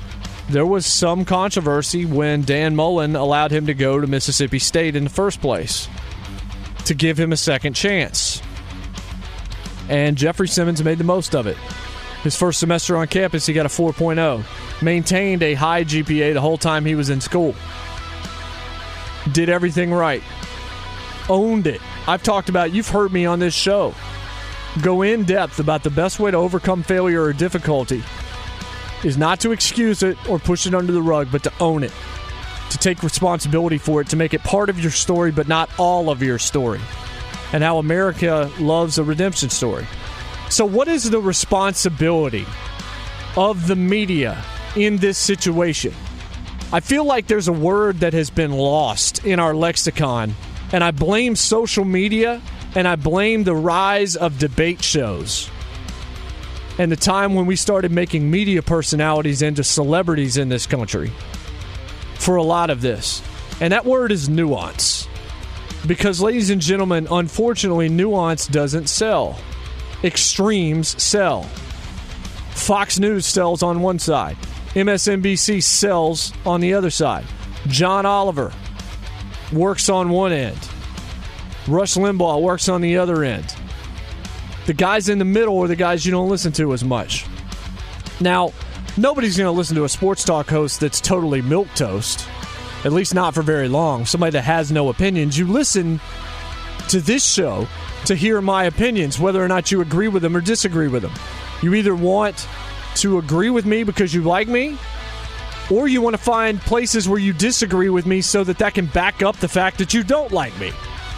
You go back to Private Parts and the famous scene with Pig Vomit, who was asking the ratings people, why is it that the people that don't like Howard Stern are listening to him in even higher numbers than the ones that do, and for more time? And the answer was to hear what he's going to say next. And that there is a lot to that. There are people that have made a darn good living in media being hated intentionally to try and build an audience. I'm not trying to do that. I never will. So it's fair, again, for anybody to question this Jeffrey Simmons situation and point it out when he gets drafted. What's not fair, however, and again, this is a guy I respect and like, but Trey Wingo screwed this thing up 6 ways from Sunday, as did the network that allowed what happened immediately following that draft pick to take place. So I got to come off the top rope on him and drop an elbow. As soon as Jeffrey Simmons was picked at 19, immediately we go to a one-shot of Trey Wingo saying, we need to have a conversation about Jeffrey Simmons. All of a sudden, Trey Wingo decided he wanted to channel George Clooney, who was Edward R. Murrow in Good Night and Good Luck. All of a sudden, Trey Wingo wanted to become Mike Wallace or Diane Sawyer or somebody on a news magazine, and he wanted to go in depth. Not one highlight of Jeffrey Simmons was shown for, 5 minutes, while Trey Wingo laid out this case in excruciating detail, and guess what? They played the video after caveating it and trying to explain it, but it was all a bunch of backhanded compliments. There was no nuance here. It was, have you ever heard the Chris Rock bit? And I'm sure you have, the Bring the Pain bit. I'm not saying he should have killed her, but I understand. In some respects, this reminded me of that. Because it was, okay, here is a fact about this case that's kind of disturbing, but here is something that could explain it. But again, here's these facts. It's like nothing was presented without a caveat that framed it negatively. And again, no highlights, no talk about his football skills. He also tore his ACL back in February, and even that was a secondary storyline. This whole thing was incident. Oh, by the way, he also tore his ACL. He's probably not even going to play this year. And if he does, he's going to be really, really good. He's probably got top 5 talent in the league. Incident. This is badly handled. NFL Network didn't do it this way. ABC didn't do it this way. Fox Sports Radio and Joe Klatt and those guys, they didn't do it this way. You should balance what you're doing in the media. What is your responsibility? Well, it's not to basically do what I think was a glorified hit job on a guy that, by every single indication, has done everything right since the worst day of his life. None of us want to be judged by the worst mistake that we ever made. And look, sometimes you can't come back from those mistakes. All Jeffrey Simmons did was become a model student athlete. Not just his coaches at Mississippi State vouched for him. As soon as they went to Booger McFarland and finally let somebody else talk on the ESPN set, Booger McFarland looked dead into the camera and said, everyone I've talked to within the SEC, everyone in the media that's covered him, everyone that's had any encounter with this guy said that he is a model human being. I heard his press conference, and here's another point. And look, his press conference was amazing. You buy into it, but I want to make one other point that ESPN didn't make. You know how many female owners there are in the NFL? The answer would be one. It's Amy Adams Strunk of the Tennessee Titans. The one female general manager in the NFL is the one that selected the guy who's on video punching a defenseless woman 3 years ago. Don't you think that might have been an intriguing, fascinating balance point that you could make while you're just going over and over about this controversy? Because controversy creates cash. Controversatainment is basically what this was. It's not nearly as flashy just to talk about his football skills. When you got this media story, you've got to go after it. And so for multiple minutes, I'm thinking it had to have been close to 5 minutes, it was Trey Wingo going all in to, I think, vilify Jeffrey Simmons and not provide any balance. You can say whatever you want and you can have whatever opinion you want, but you do have the responsibility in that chair, in that moment. And again, I love Trey Wingo. I think he's really good at what he does. I've been a fan of his for a long, long time. But he got this thing wrong. And whoever it was with ESPN, and the other thing was they clearly had this thing prepared. This was something they knew they were going to do as soon as he was taken. The video was queued up. Everything was set in motion. They went to that one shot immediately. They knew what was coming. This was handled badly. Jeffrey Simmons' moment was robbed from him. He's done so much to try and overcome this. It's always going to be part of his story. The good and the bad in our lives are always going to be part of the story. They always are. We know this, right? But they're not the whole damn story. Thank God for that. They are not the whole story. So Trey Wingo, eat this elbow. Let's go out to Brian Finley in Los Angeles.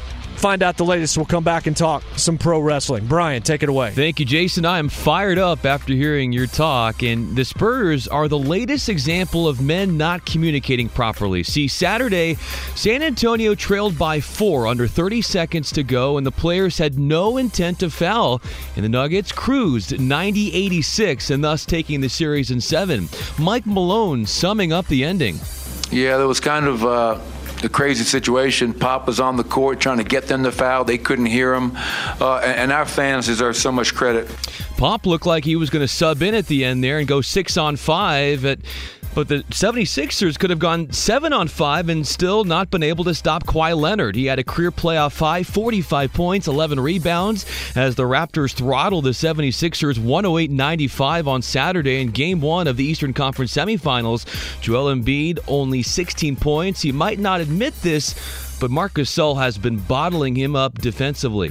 Hey, online car shopping can be confusing, but not anymore with True Price from True Car. Now you can know the exact price you'll pay for your next car, so visit True Car to enjoy a more confident car buying experience.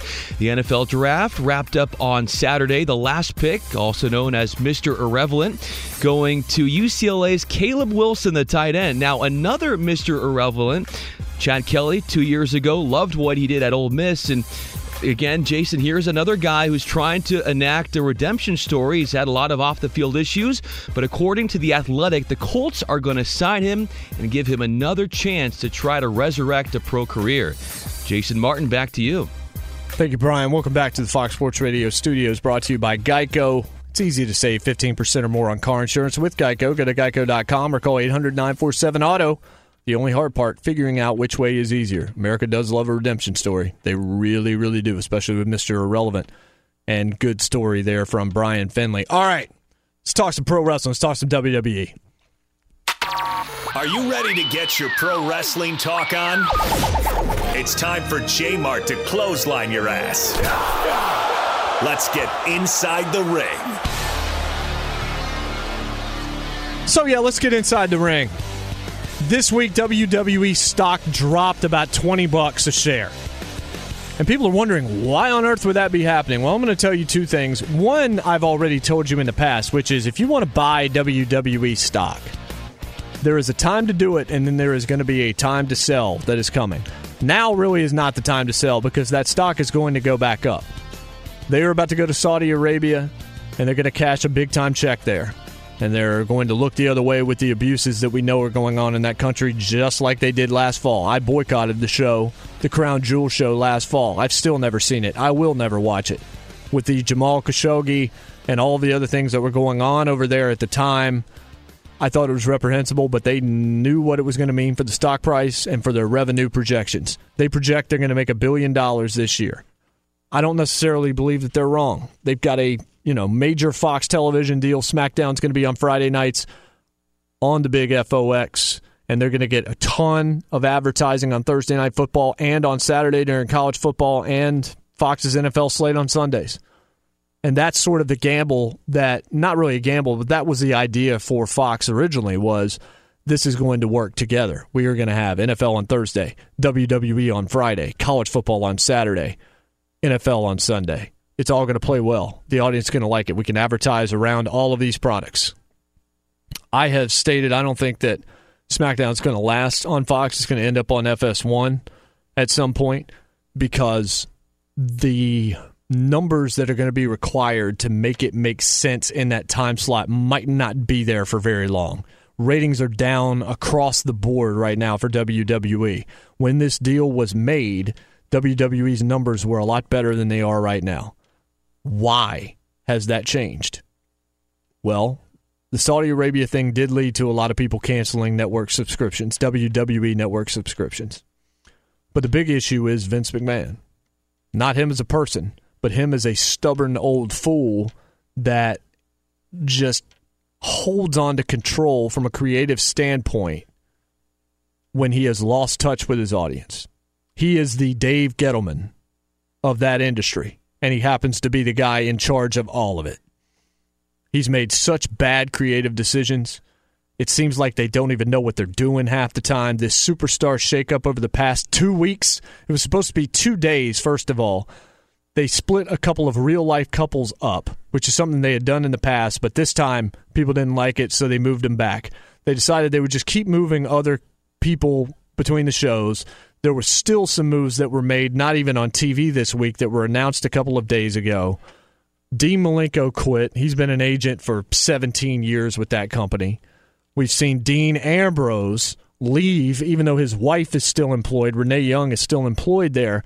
Dean Ambrose decided he wasn't having fun, so he left. But the creative is trash. WrestleMania was a decent show because they didn't overthink it. They overthink everything.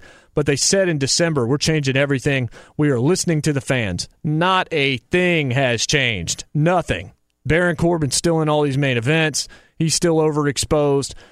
The plan for July, the last I heard, is that Seth Rollins and Baron Corbin is going to be your WWE Universal Championship feud. That's going to be a pay-per-view feud, folks. And those of you who don't know, trust me, that is not a good idea. We got Bray Wyatt out here as a redesigned character, ripped from Pee-wee's Playhouse, doing some kind of, I don't know, kids' dark variety show. Either I've gotten too old for this, either I've become Danny Glover, or this is just bad. I was not a fan of the woken, broken Matt Hardy stuff, but I understood the audience it was going for. This is a leap too far for me. Even if he can pull it off, I just look at this and I'm just like, man, this is the kind of thing. The worst thing that can exist for a pop culture property is one that you're embarrassed for other people to see you watching. And there are times watching WWE where I'm embarrassed that I'm watching it myself. That's not the way this should be. When this business is done right, you can suspend your disbelief. The cognitive dissonance can work. And you can just sit there and enjoy the storytelling inside the ring, as well as smart interviews between people that either have personal issues or want to prove that they're better than the other guy. So much of this has become a bad soap opera and a bad B movie, and the creative has gone completely in the toilet. And now there's a competitor in All Elite Wrestling. And if that competitor jumps onto a major television network, as is expected, and begins in the fall, and their product is much more in-ring focused and much more geared towards the younger audience, and I don't mean the kids, I mean the coveted demographic, then WWE is going to have to start to pay attention and make changes. The biggest change that needs to be made is Vince McMahon needs to cede control creatively to his son-in-law, Paul Levesque, better known as Triple H. Because NXT, the company that Triple H is in charge of, is on fire. Their weekly TV makes sense. It's not overthought. It's a lot more in-ring action that's done differently. And it's not the way Vince does, resetting shows 9 minutes before they begin or changing things as the show is happening because he just can't seem to figure out what he wants to do. They got this superstar shakeup wrong, and this thing, they knew it was coming for 4 or 5 months at least? They knew exactly when it was coming, and they still were 1,000% unprepared for it. That's why the stock's going down. But it will go back up. It will go back up because of the Saudi money and because of the Fox deal. But if things remain this way, you want to get the stock now, perhaps? Because in a couple of years, it is not going to be through the roof based on the trajectory we are at right now. We are just not in a particularly good place, despite the money that WWE is making. And the XFL, I have no idea if that's going to be a good or bad thing. It'll be good if it detracts Vince McMahon's attention away from WWE and allows for other people to actually make a couple of decisions. Chris, I know you're a wrestling fan. I'll bring you in. What do you got for me? So, I mean, I'm totally with you on when it comes to this the soap opera angle, and like I think my breaking point was really a lot was happening during WrestleMania. Ronda Rousey kind of breaking kayfabe 5 ways to Friday, and I wasn't even sure what was going on there. But I mean, a few months ago, I went back and started watching some old seasons of Lucha Underground. When you talk about suspending disbelief, like that's a show that really gets that. And I get it; it's a lot more well produced. They kind of play it off almost as like a TV version of Mortal Kombat the movie, but at the same time, like. There's a suspension of disbelief in there that I can buy into versus I see Bray Wyatt up there who has rebooted himself about 5 times now. And each time it's, as you say, it just feels janky, awkward, and an 8-year-old's version of what a creepy man is supposed to be. And, exactly. I know. No, you're right. I know we have to get to break, but I'll say this about Bray Wyatt. I've always thought that this is what Bray Wyatt should have been. He should have been kind of what he was in NXT. Bray Wyatt should have been a Cajun cult leader, not a horror villain, but somebody more like a Jim Jones or a David Koresh. Somebody that did not care about winning championships. He cared about creating chaos. And if his character had been grounded in creating a cult, and I'm not talking about from a religious, but it would almost have that kind of tinge to it. If you could look at Bray Wyatt as Jim Jones instead of Jason Voorhees, I think you could have had a superstar-level heel that could have been a game changer. Instead, much like a lot of WWE, you've got a friggin' joke. We'll be back to finish the hour here on the Jason Martin Show, Fox Sports Radio. Discover BetMGM, the betting app sports fans in the capital region turn to for nonstop action all winter long. Take the excitement of football, basketball, and hockey to the next level with same-game parlays, exclusive signature bets, odds boost promos, and much more. Plus, now you can sign in, place bets, and manage your cash balance under the same BetMGM account in D.C., Maryland, and Virginia. With the same username and password throughout the DMV, it's never been easier to play with the king of sportsbooks. Download the BetMGM app today. BetMGM is an authorized gaming partner of the NBA and an official sports betting partner of the NHL. BetMGM and GameSense remind you to play responsibly and offer resources to help you make appropriate choices. Please gamble responsibly. BetMGM.com for terms and conditions. Must be 21 years of age or older to wager. Washington, D.C. only. Please gamble responsibly. Gambling problem? Call 1-800-GAMBLER. This is Tracy V. Wilson from Stuff You Missed in History Class. The national sales event is on at your Toyota dealer, making now the perfect time to get a great deal on a dependable new car. Like a legendary Camry built for performance and available with all-wheel drive, you can count on your new Camry to get anywhere you need to go. And with available features like heated seats and a multimedia touchscreen, you can stay connected in comfort and style. Or check out an affordable and reliable Corolla with a trim for every lifestyle. From the hip and agile sedan to the sporty hatchback, there's a dependable Corolla built just for you. Plus, both Camrys and Corollas are available in hybrid models, so no matter your style, you can drive efficiently and affordably. So visit your local Toyota dealer and check out amazing national sales event deals on Camrys, Corollas, and more when you visit buyatoyota.com. Toyota, let's go places.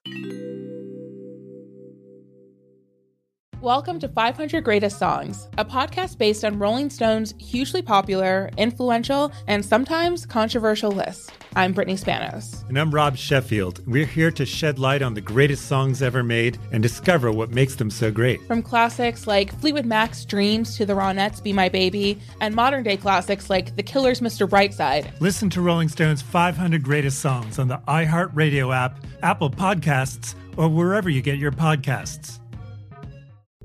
What's up? I'm John Wall. And I'm CJ Toledano, and we're starting a new podcast presented by DraftKings called Point Game.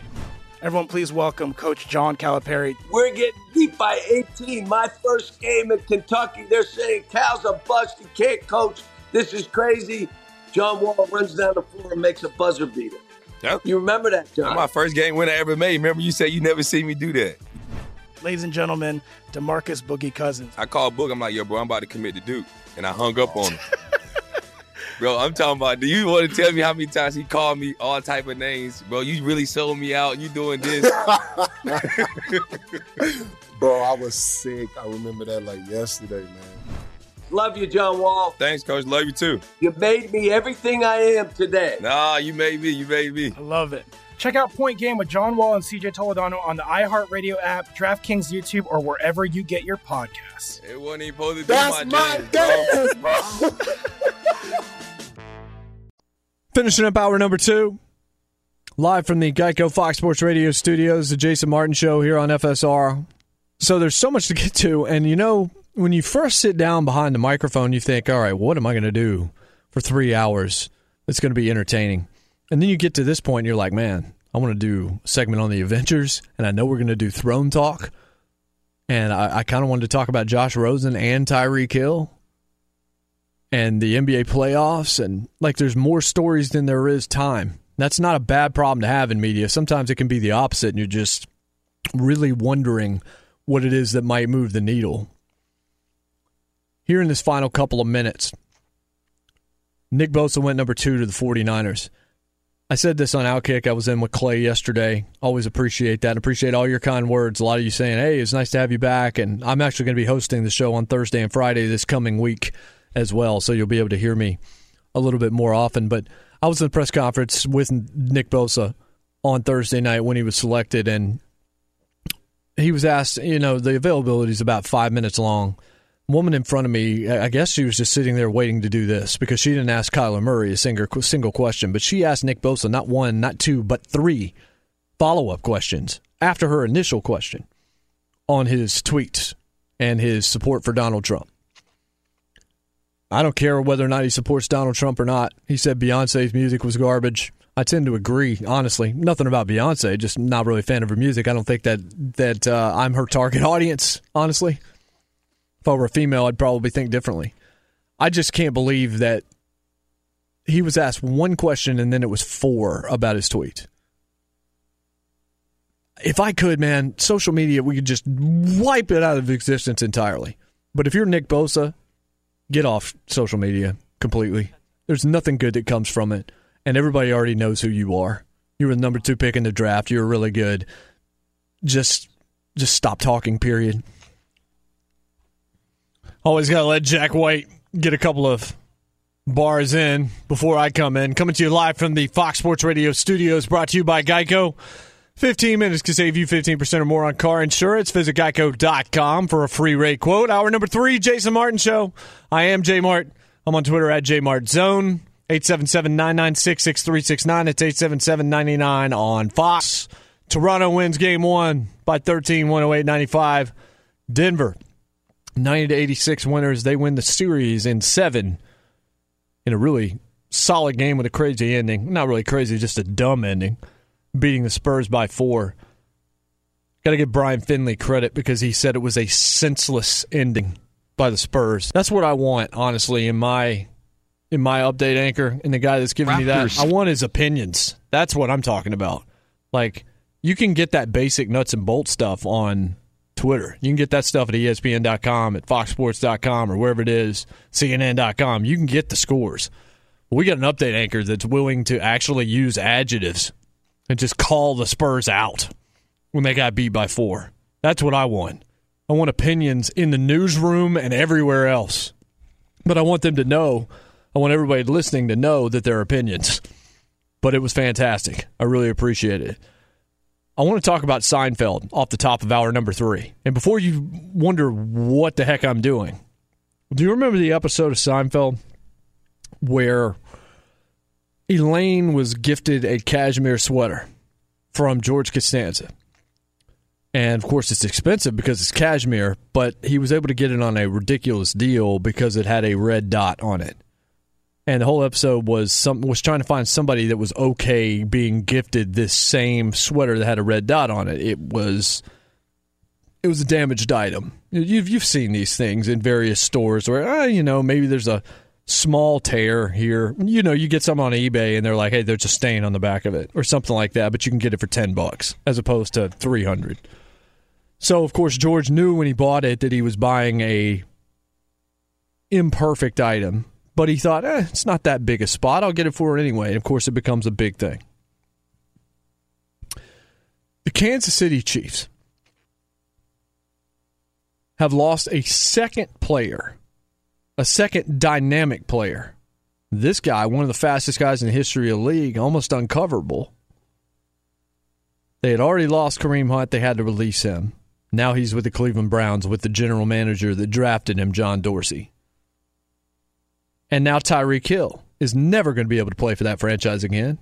They've suspended him from all team activities because of the audio recording that came out a couple of hours before the NFL draft, where he talked about the way, well, he and his fiance, who also happens to be the woman that he attacked, assaulted, and choked for over a minute at a time back when he was in college. He got him kicked out of Oklahoma State. And so that was his first strike. And then you hear, oh, he's doing all the right things, and then this happens. And the audio is heinous, and we don't need to go back through it, and I'm not going to play the excerpts or whatever. You've heard the story. If you haven't, you can find the story. It's bad news. Tyreek Hill can't ever play for the Kansas City Chiefs again. But because he's 25 and because his skill set is what it is, there are those that believe he will get another chance to play in the NFL. And then you hear the argument, well, don't you feel bad for the Kansas City Chiefs because the Chiefs have lost now Kareem Hunt and Tyreek Hill? The problem is that and you think about, they lost Tyreek Hill, but Tyreek Hill was a 5th-round pick that ran, I think, a 4.25 40 in a combine. That's just, they nicknamed him Cheetah in college, where he ended up, I think it was at University of West Alabama, after the Oklahoma State thing and getting booted out. You got him in the 5th round. That dude's probably a first-round draft pick. But you get him in the 5th round because of the baggage.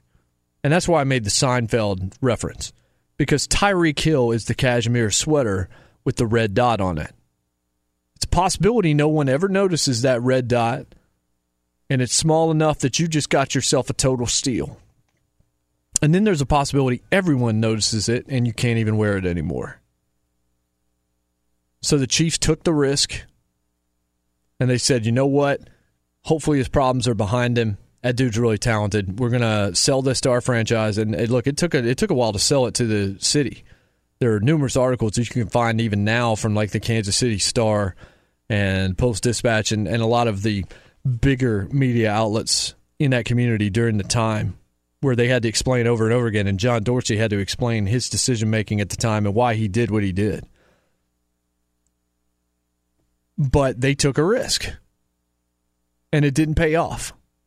And so now, Patrick Mahomes is on the front of Madden. He doesn't have the running back that he's used to. And he doesn't have his most dynamic weapon along with Travis Kelce in Tyreek Hill.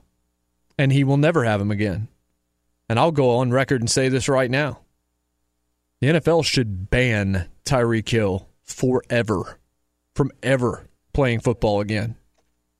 Because you have to set some kind of a standard for what's acceptable and not acceptable. He had an incident in his past.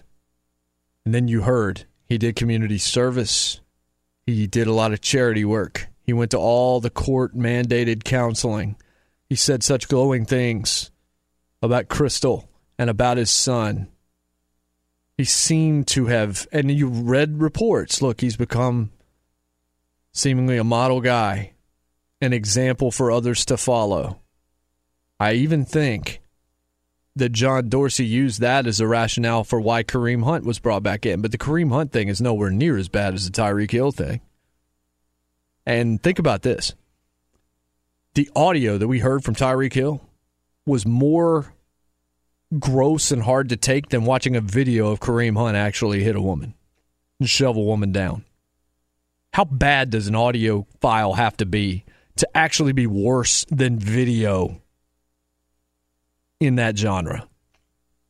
This was indefensible, reprehensible, and Tyreek Hill needs help, and he doesn't need that help to come as a member of an NFL team. He will get a second chance in life, and he can be forgiven, but he's got deep-seated issues.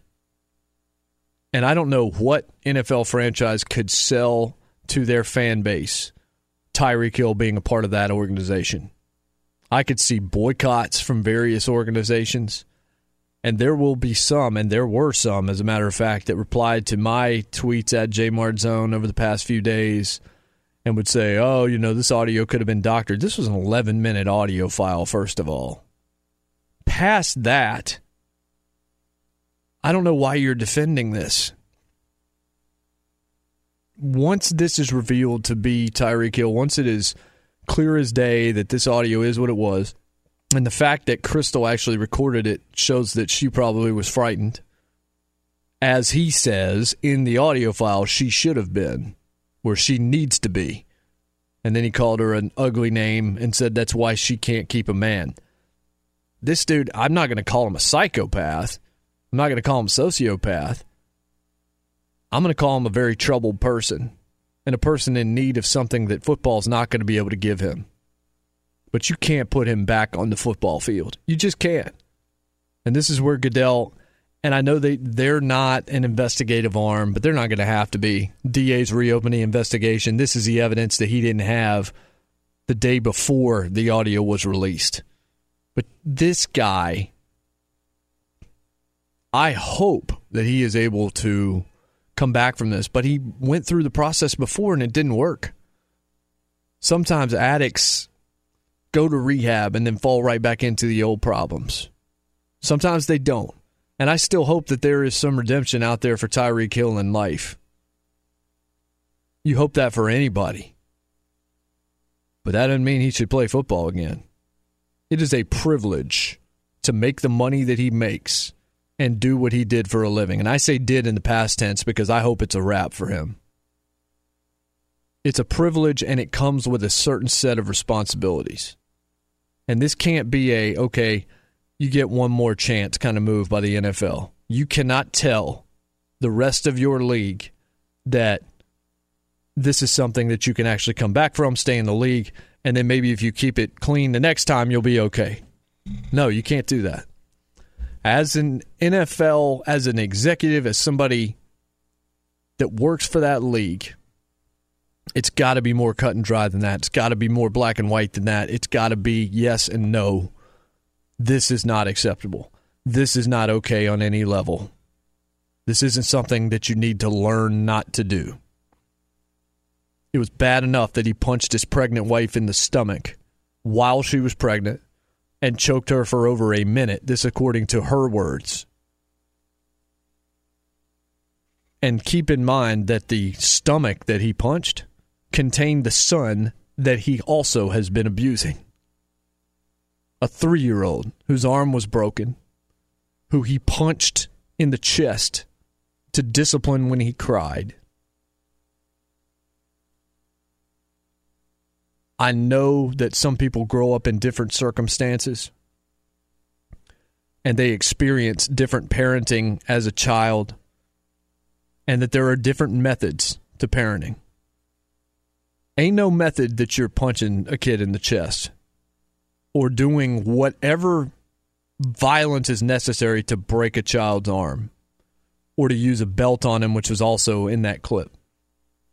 And then to turn around when the woman in this situation says he is terrified of you, and his response to that, him being Tyreek Hill, his response to that is, you need to be terrified of me too. 5-letter word, female dog. That's why you can't ever keep a man. That dude can't play in the NFL anymore. That dude can't work for you anymore. That dude cannot be a celebrity in your league anymore. He can't represent your community anymore. That dude has given up the privilege and the honor to do so. Doesn't mean that he should not get some kind of a chance in life. But he went through the process and it failed. I don't know what the next process needs to be. I don't know if it needs to involve losing his freedom. I don't know all of the circumstances here. I don't know how this will all finish up. I pray for Tyreek Hill. I pray that he finds redemption in the right place, grows from what has become just a monstrous mind that has taken him down a dark, dark path. I don't know if he's ever going to come back from it. I hope that he does, but he can't ever play football again. He should be banned right now, forever, as soon as that audio is authenticated. Once we know that's Tyreek Hill, that needs to be the end of Tyreek Hill in the NFL. And that's a dude with Hall of Fame talent that could not get out of his own way. And all the touchdowns that he scored and all the catches that he made and all the points that he helped put on the board for the Kansas City Chiefs. All the numbers that he put up. The only number I care about is 3. That's the age of the son that he abused. And the other number I care about is 2. And that is another incident in Tyreek Hill's life after the first one apparently wasn't a good enough learning, was not a good enough lesson to have learned. This time, I just hope he gets help. But it can't be in the NFL. Goodell, get this one right. We'll be right back. We were going to talk some Game of Thrones. There's not really a great way to segue out of this. I also want to talk about the Avengers, and I want to talk about Josh Rosen. 877-996-6369, 877-99 on Fox. He should be banned, folks. We'll be right back on Fox Sports Radio. Live from the Geico Fox Sports Radio studios, Jason Martin Show here on FSR. Glad to have you with us. I'm blessed beyond measure. I hope you recognize that you are as well. I'm on Twitter at JMartZone. You can follow me there, 877-996-6369. If you want to join the program. Next segment, we will talk some Game of Thrones. Biggest episode, maybe in the history of the show, which makes it one of the biggest shows in the history of television. It's also the longest episode of this final season, 1 hour and 22 minutes. We will talk about it here coming up. Do we still have that call on the line that wanted to talk about? All right, let's go to that call. I don't have it in front of me, but we're going to take a call here. Somebody wanted to call. Curtis in Indy wants to discuss Tyreek Hill, I believe. Curtis, thanks for waiting through the break. How are you? Doing great, Jason. My question regarding Tyreek Hill is, what is the Players Association role going to be in his defense in getting him back into the league? I don't expect him to play for Kansas City, obviously, again. But, once again, he's a guy that has talent and can play. Now, it may very well be someone that Roger Goodell and the higher-ups don't want to see back in the league, a la Colin Kaepernick. But what can the Players Association ever just sit one out and go, I don't want to go to bat for you, Tyreek Hill. I don't want to do that. What is their role going to be? Thank you very much. Have a great weekend. Fear the deer.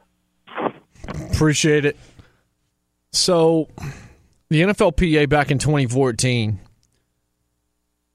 tried to file an appeal on behalf of Adrian Peterson. Remember Adrian Peterson and his discipline, the way he disciplined his son. He talked about the branch and all of those things. The CBA, Article 46, the collective bargaining agreement, Roger Goodell has the right to be the arbitrator for NFL appeals. And in this particular case, I'm reading this from a Kansas City Star, he assigned a former NFL executive to arbitrate the appeal. After evaluating that appeal, the arbitrator upheld the 6-game suspension because authority given to Goodell in that article, in Article 46, allows him to punish players as he deems necessary. It was challenged by the union, by the PA.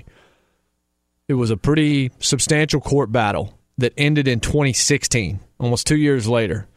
And the Court of Appeals for the 8th Circuit ruled that the punishment was determined by plausibly following the guidelines in the CBA, which then gave Goodell more power to punish players.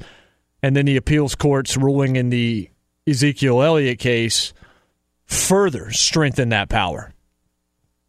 So the NFL, as of now, has not commented, but the expectation is what they can do is they can take action even if there are not legal charges brought. And I think at this point with the audio, it's going to be hard for there not to be. But Goodell can take action against Hill for what's called, quote, conduct detrimental to the integrity of or public confidence in the game of professional football, unquote. I would say that is certainly applicable in this case. The better question is, would the NFLPA actually just sit this one out and say, this is not a guy we're going to go to bat for? I do not know the answer to that question. I don't know if it as simple as it sounds, because it feels like if I were in charge of the NFLPA, I would put my hands behind my back and say, nah, you're on your own on this one, pal. I would find it almost impossible to try and defend Tyreek Hill in this situation. I know he's 25. I know he's still very young, and I know all the talent that he has. But can you imagine the optics of the Players Association going to bat for this guy after the audio that we heard, if indeed it's fully authenticated? And obviously if charges are brought up, then that's going to change things even further. But I can't imagine that the Players Association is going to try to go to war with Roger Goodell to try and get Tyreek Hill back into the league after whatever punishment is levied. And this involves a minor. And it just sounds so heinous and hard to even deal with. I don't even have a child. I'm hoping that changes within the next couple of years. I can't even imagine what that feels like for a parent hearing that story or hearing that audio. And, Tyreek Hill put out a statement and talked about how he loves and supports his family and his son's health and happiness is his number one priority. I don't know what I'm supposed to even say to that. All I know is if this was the first strike against Tyreek Hill, I could see the NFLPA maybe going to bat for him. But it's the second, guys. And the first one was real bad, too. And he went through what he needed to go through, one would think, to overcome that problem. And then this is the audio that comes out. I just don't know what the benefit becomes in that case. Let's take one more caller. I think he might disagree with me. Out in Anaheim, California, Mark is in Anaheim. Mark, what say you tonight? Yeah, I completely disagree with you. I think it's a ridiculous statement. First off, when I hear the statement, the privilege is not right. They earned that right with their own hard work and skill set to get into the league, so nothing was handed to them. So whenever I hear that statement, and then as far as Hill, I know he had a previous incident out of college, but I think once you go through the legal process and serve whatever punishment, you should be able to get to work. So if he gets, say, no charges, or he goes through the due process and he gets a whatever suspension, I expect the NFL Players Association to fight for him regardless of optics. They don't really care what the outside perception of the public is. Their job is to protect their players, and regardless how you feel about whatever situation they did, they will do so. But I think as far as Hill itself, to say the guy should be banned from the league, I think is a ridiculous comment because wait, Ryan, or wait, Mark. Why is it a ridiculous statement he should be banned? This is about as heinous as it gets, man. Because once you go through the legal process or whatever due process you go through, and you're a free guy available to work, you should be able to. And if an owner or a franchise wants to sign you, they should be able to. So if the Chiefs end up getting rid of them, you're not only impacting that franchise, you're affecting their future of the franchise, as you saw with Hunt. So this situation will be worse because Mahomes, you're losing your best players, so you're impacting that. But they're going to lose him. He can never play. He's never going to play there again. I appreciate your call, Mark. I appreciate your call. No, he's never going to play there again. He can't. Kansas City already had the Jovan Belcher incident. They've had the Kareem Hunt situation. This one's 10 times worse than the Kareem Hunt situation. They also just brought in Frank Clark, who has red flags out of Seattle. It's not ridiculous to say that you ban this guy. If this was one isolated incident, that'd be one thing. But he's already screwed up once. And screwing up is not really fair. It's not even close to what he did. All Mark just kept telling me was, it's a ridiculous statement. It's a ridiculous statement. They don't care about optics. He's paid his time, blah, blah, blah. It is a privilege to play in the NFL. Because just because you have skill doesn't necessarily mean that you for sure deserve to be in the NFL. And the NFL is a place where you can make a tremendous living. And it's not your right to play there just because you're great. Because you do have a responsibility. You're not a dude working in a cubicle in a company where your face is plastered on billboards and you're supposed to be a role model. You're not a role model if you're Kevin at Dunder Mifflin. But when you're a superstar wide receiver for an NFL franchise, one of 32 billion-dollar enterprises, that does reflect on the integrity of the league and the public face of the league. And Tyreek Hill, it is a privilege. Sure, he earned it. I'm not saying he didn't earn it. I'm saying you can earn it, and you can also earn your way right the hell out of it. And that's what Tyreek Hill did. Maybe the NFLPA does go to bat for him. I don't know. If there was ever a case that I have seen where you could see them maybe not going full-throated defense of somebody, it would be here. Maybe that's not their job. But Roger Goodell absolutely can say, I don't want that guy in my league. It doesn't mean he doesn't have a chance to go make a living somewhere. He has a right to go earn a living. But he doesn't have a right to play in the NFL just because he got through the legal process. Get out of here with that. Let's go out to Brian Finley out in Los Angeles. We'll come back and talk about some Game of Thrones. Nice call, Mark. I do appreciate it. Like I said, you can disagree with me, but you're flat out wrong. Brian, go ahead. Thank you so much, Jason. You know, the way the Spurs finished Saturday, it kind of reminds us of the fact that some of the greatest basketball players on earth can make some of the most juvenile of mistakes. San Antonio trailed by 4 with about 30 seconds left and decided not to foul, enabling the Nuggets to win by 4, 90-86, and take the series in 7. Greg Popovich, always so blunt with the media, was asked about that finish. Appeared as though you were calling loudly for a foul at the end. What happened there? Was there a miscommunication? Well, obviously, he didn't hear anybody because he didn't foul. And obviously, if Pop still had Kawhi Leonard on his roster, maybe the Spurs would have won, and they would not have been in that situation. Leonard had a career playoff high, 45 points, 11 rebounds, as the Raptors wreck the 76ers 108-95 on Saturday in Game 1 of their Eastern Conference semifinals matchup. Even Magic Johnson went on Twitter to applaud Leonard's night, and Johnson able to do that now, which is one of the many perks of not being the Lakers' president of basketball operations. Hey, online car shopping can be confusing, but not anymore with True Price from True Car. Now you can know the exact price you'll pay for your next car. So visit True Car to enjoy a more confident car buying experience.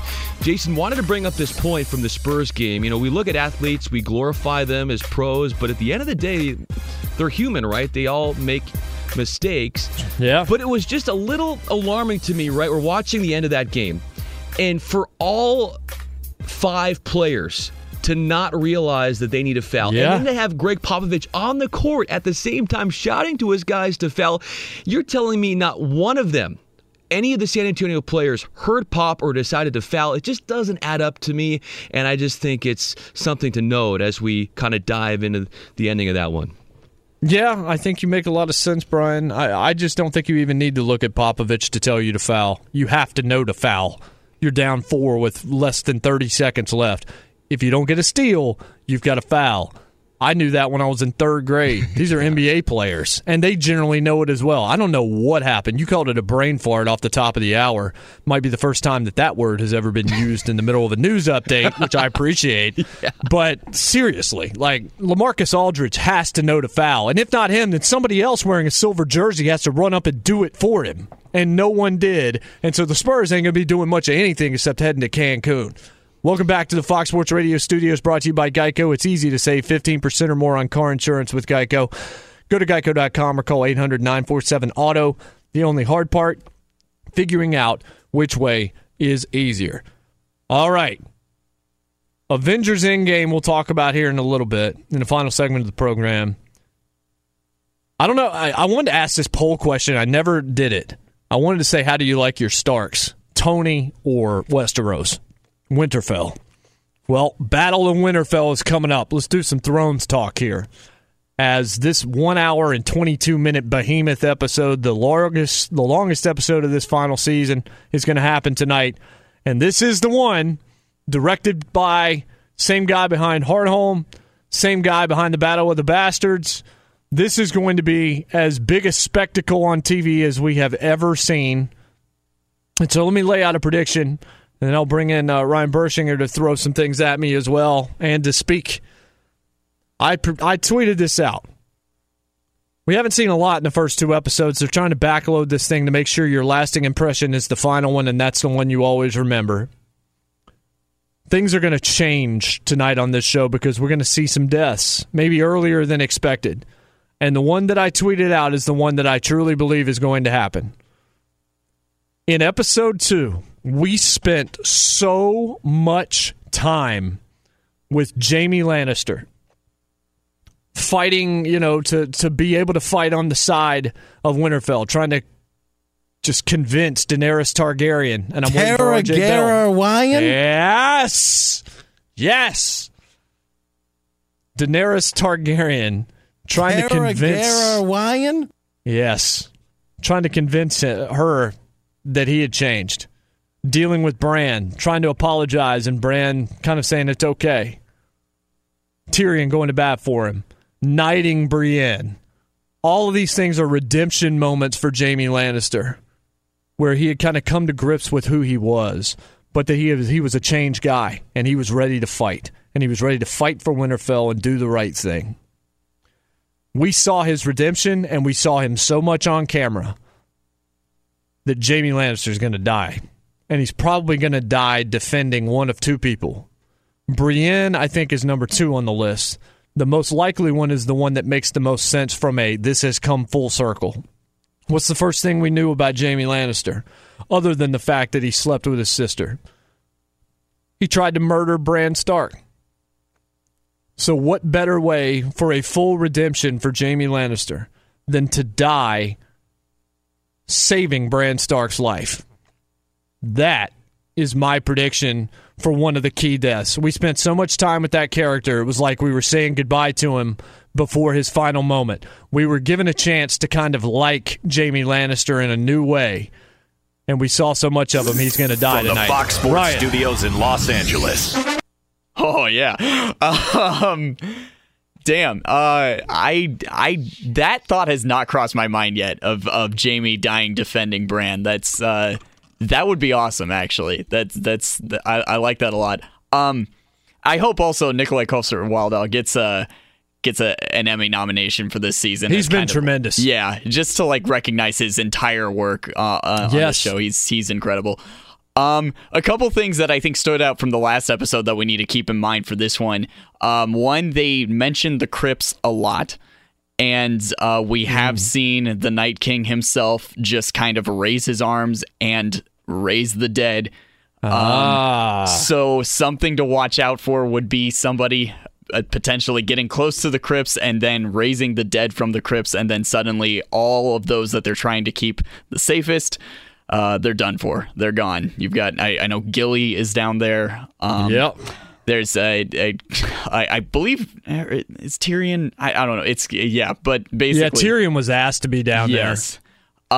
So that's going to be intense. But it might not be the Night King himself, because did you notice that at the very end of the episode, they didn't show the Night King. They just showed the other White Walkers. He was not there, so we don't know. And there's a common theory right now that he might just be going straight to King's Landing with his dragon.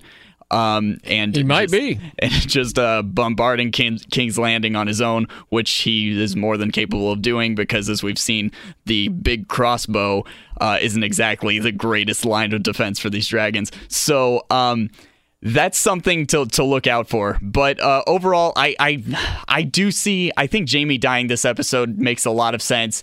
But I still feel like he's got to see Cersei one more time. That's the only thing that makes me hesitate, is that he needs to be there for Cersei. I just wonder why we spent so much time with him in the episode before this big battle, where he wants to go on the front lines and kind of defend people that he used to just think were way beneath him. Mm-hmm. It just seems like it's setting up for him to be just to sacrifice his life for people that he would not have spit on 5 or 6 years ago, and to become kind of this ultimate redemption story and somebody that you actually feel for in the end. Yeah. No, that's definitely true, because we kind of saw everything really wrap up for him and getting the full redemption in this last episode. So I could absolutely see that. I think if I'm going to go off the wall for like the biggest death maybe in this episode, might be Sansa. Because I feel like she's got a good amount of completion in her storyline. I think that most of the major characters are still safe for a few more. I think a lot of the sort of B-level characters are going to be gone in this one. I could definitely see Brienne dying, trying to defend Jaime in some sort of way. Yeah. Gendry, possibly. Well, here's one thing. What if horror movies told us, if nothing else, that Arya Stark is going to die? Right. You know what I'm saying? Yes, because Arya Stark had sex. Yeah. So she's done for. I think she's too important to the story. But when I first saw that, I was like, oh, she's dead. Here comes Michael Myers. No, that's a good point. That's true, and I'm glad that. I was very proud of her in that episode to be able to embrace that moment with Gendry. I thought that was cool, even though it is kind of weird watching this girl grow up for years and then being privy to that sort of moment. But I think your crypt point is very good. Somebody tweeted me yesterday and said that they think that the crypt is going to be worse than the Red Wedding. That it's basically just going to lock these people into their own demise. Yeah. And then I was thinking about Gilly. I'm just like, man, has not enough happened to Sam? Right. That we need to do this to him? He already found out what he found out from Daenerys Targaryen last week. Oh, man, I don't even know RJ Bell. I've never met him before, and he probably already hates my guts. Oh, God. It will never get old. That's too good. No, it won't. It's going to be such a good episode. Yeah. It's going to be, from a visual standpoint, the money involved and the budget involved and what we're going to see it's just outrageous. Another thing, I think we're all starting to figure out what I've thought for a long time, which is Daenerys Targaryen sucks.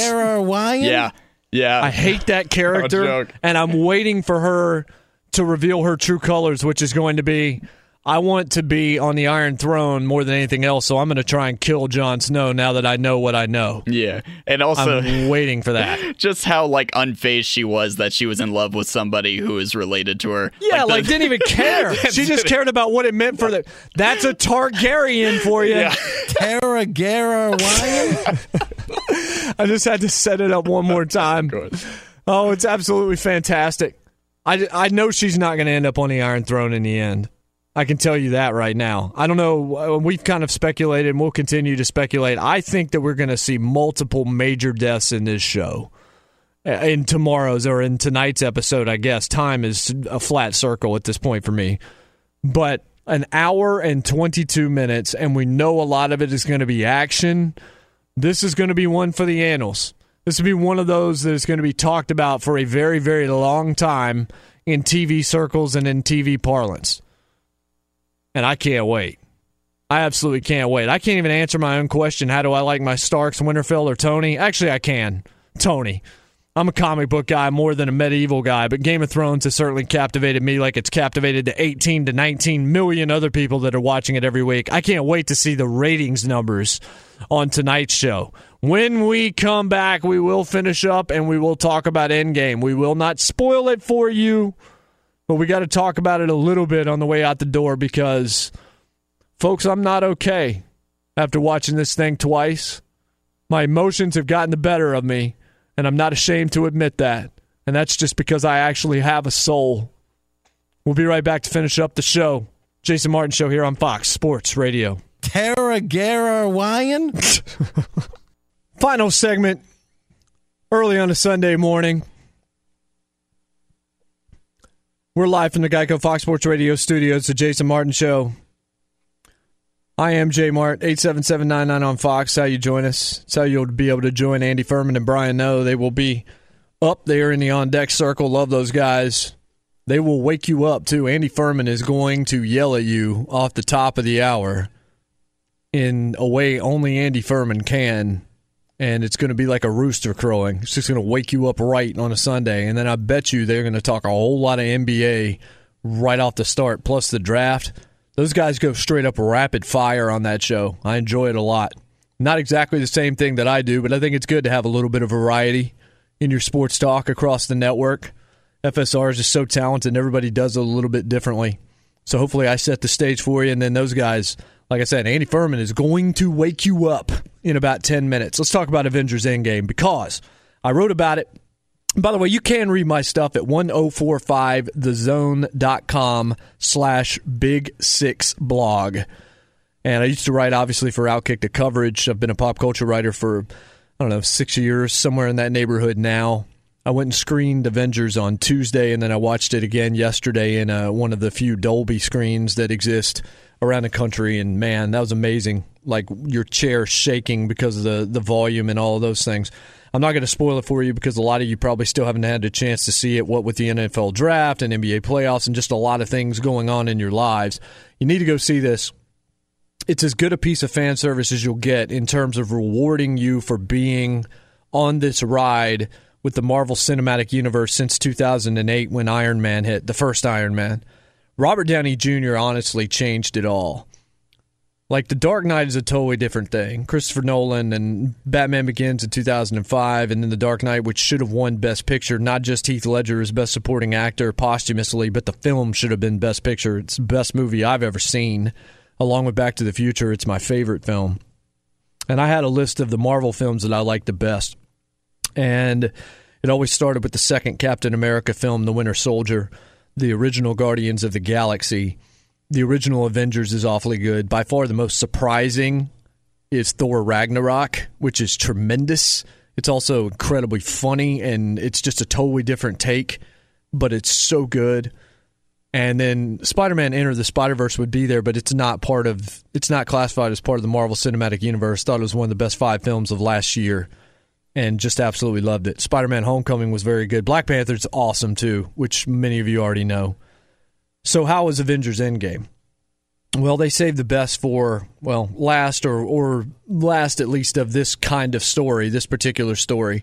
This thing's an A+, folks. It's 3 hours and 2 minutes, and the final hour is why you love movies. It wraps things up in such a beautiful way that not only was there applause with all the critics at the end of the screening, but during the middle of the credits, there was more applause. And I've never seen a film in which the title cards for the actors during the closing credits was one of my favorite things about a movie that was that good. This thing is stellar. Absolutely stellar. And you will understand what I'm saying. Stick through the midway point of the credits, and you'll know exactly what I'm talking about as you see it. So well handled. Just absolutely fantastic. This thing is as good as it gets, folks. If you have watched these films, if you love these superhero films, or if you just love great movies, you owe it to yourself to see this. You know what else you owe it to yourself to do? To stick around for Fox Sports Sunday. Brian Noe, Andy Furman. They're going to be bringing the heat next. I'll see you next week.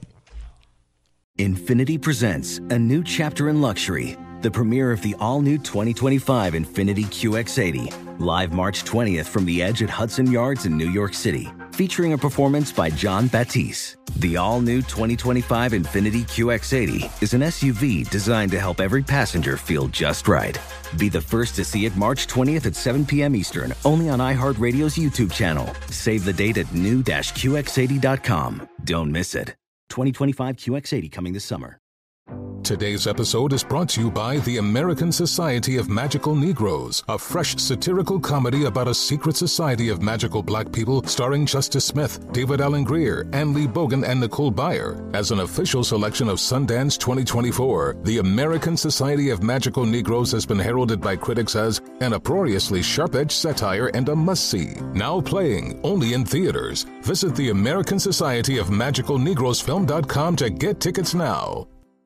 Welcome to 500 Greatest Songs, a podcast based on Rolling Stone's hugely popular, influential, and sometimes controversial list. I'm Brittany Spanos. And I'm Rob Sheffield. We're here to shed light on the greatest songs ever made and discover what makes them so great. From classics like Fleetwood Mac's Dreams to the Ronettes' Be My Baby, and modern-day classics like The Killers' Mr. Brightside. Listen to Rolling Stone's 500 Greatest Songs on the iHeartRadio app, Apple Podcasts, or wherever you get your podcasts. This is Holly Fry from Stuff You Missed in History Class. The national sales event is on at your Toyota dealer, making now the perfect time to get a great deal on a dependable new SUV, like an adventure-ready RAV4. Available with all-wheel drive, your new RAV4 is built for performance on any terrain. Or check out a stylish and comfortable Highlander with seating for up to 8 passengers and available panoramic moonroof. You can sit back and enjoy the wide-open views with the whole family. Check out more national sales event deals when you visit buyatoyota.com. Toyota, let's go places.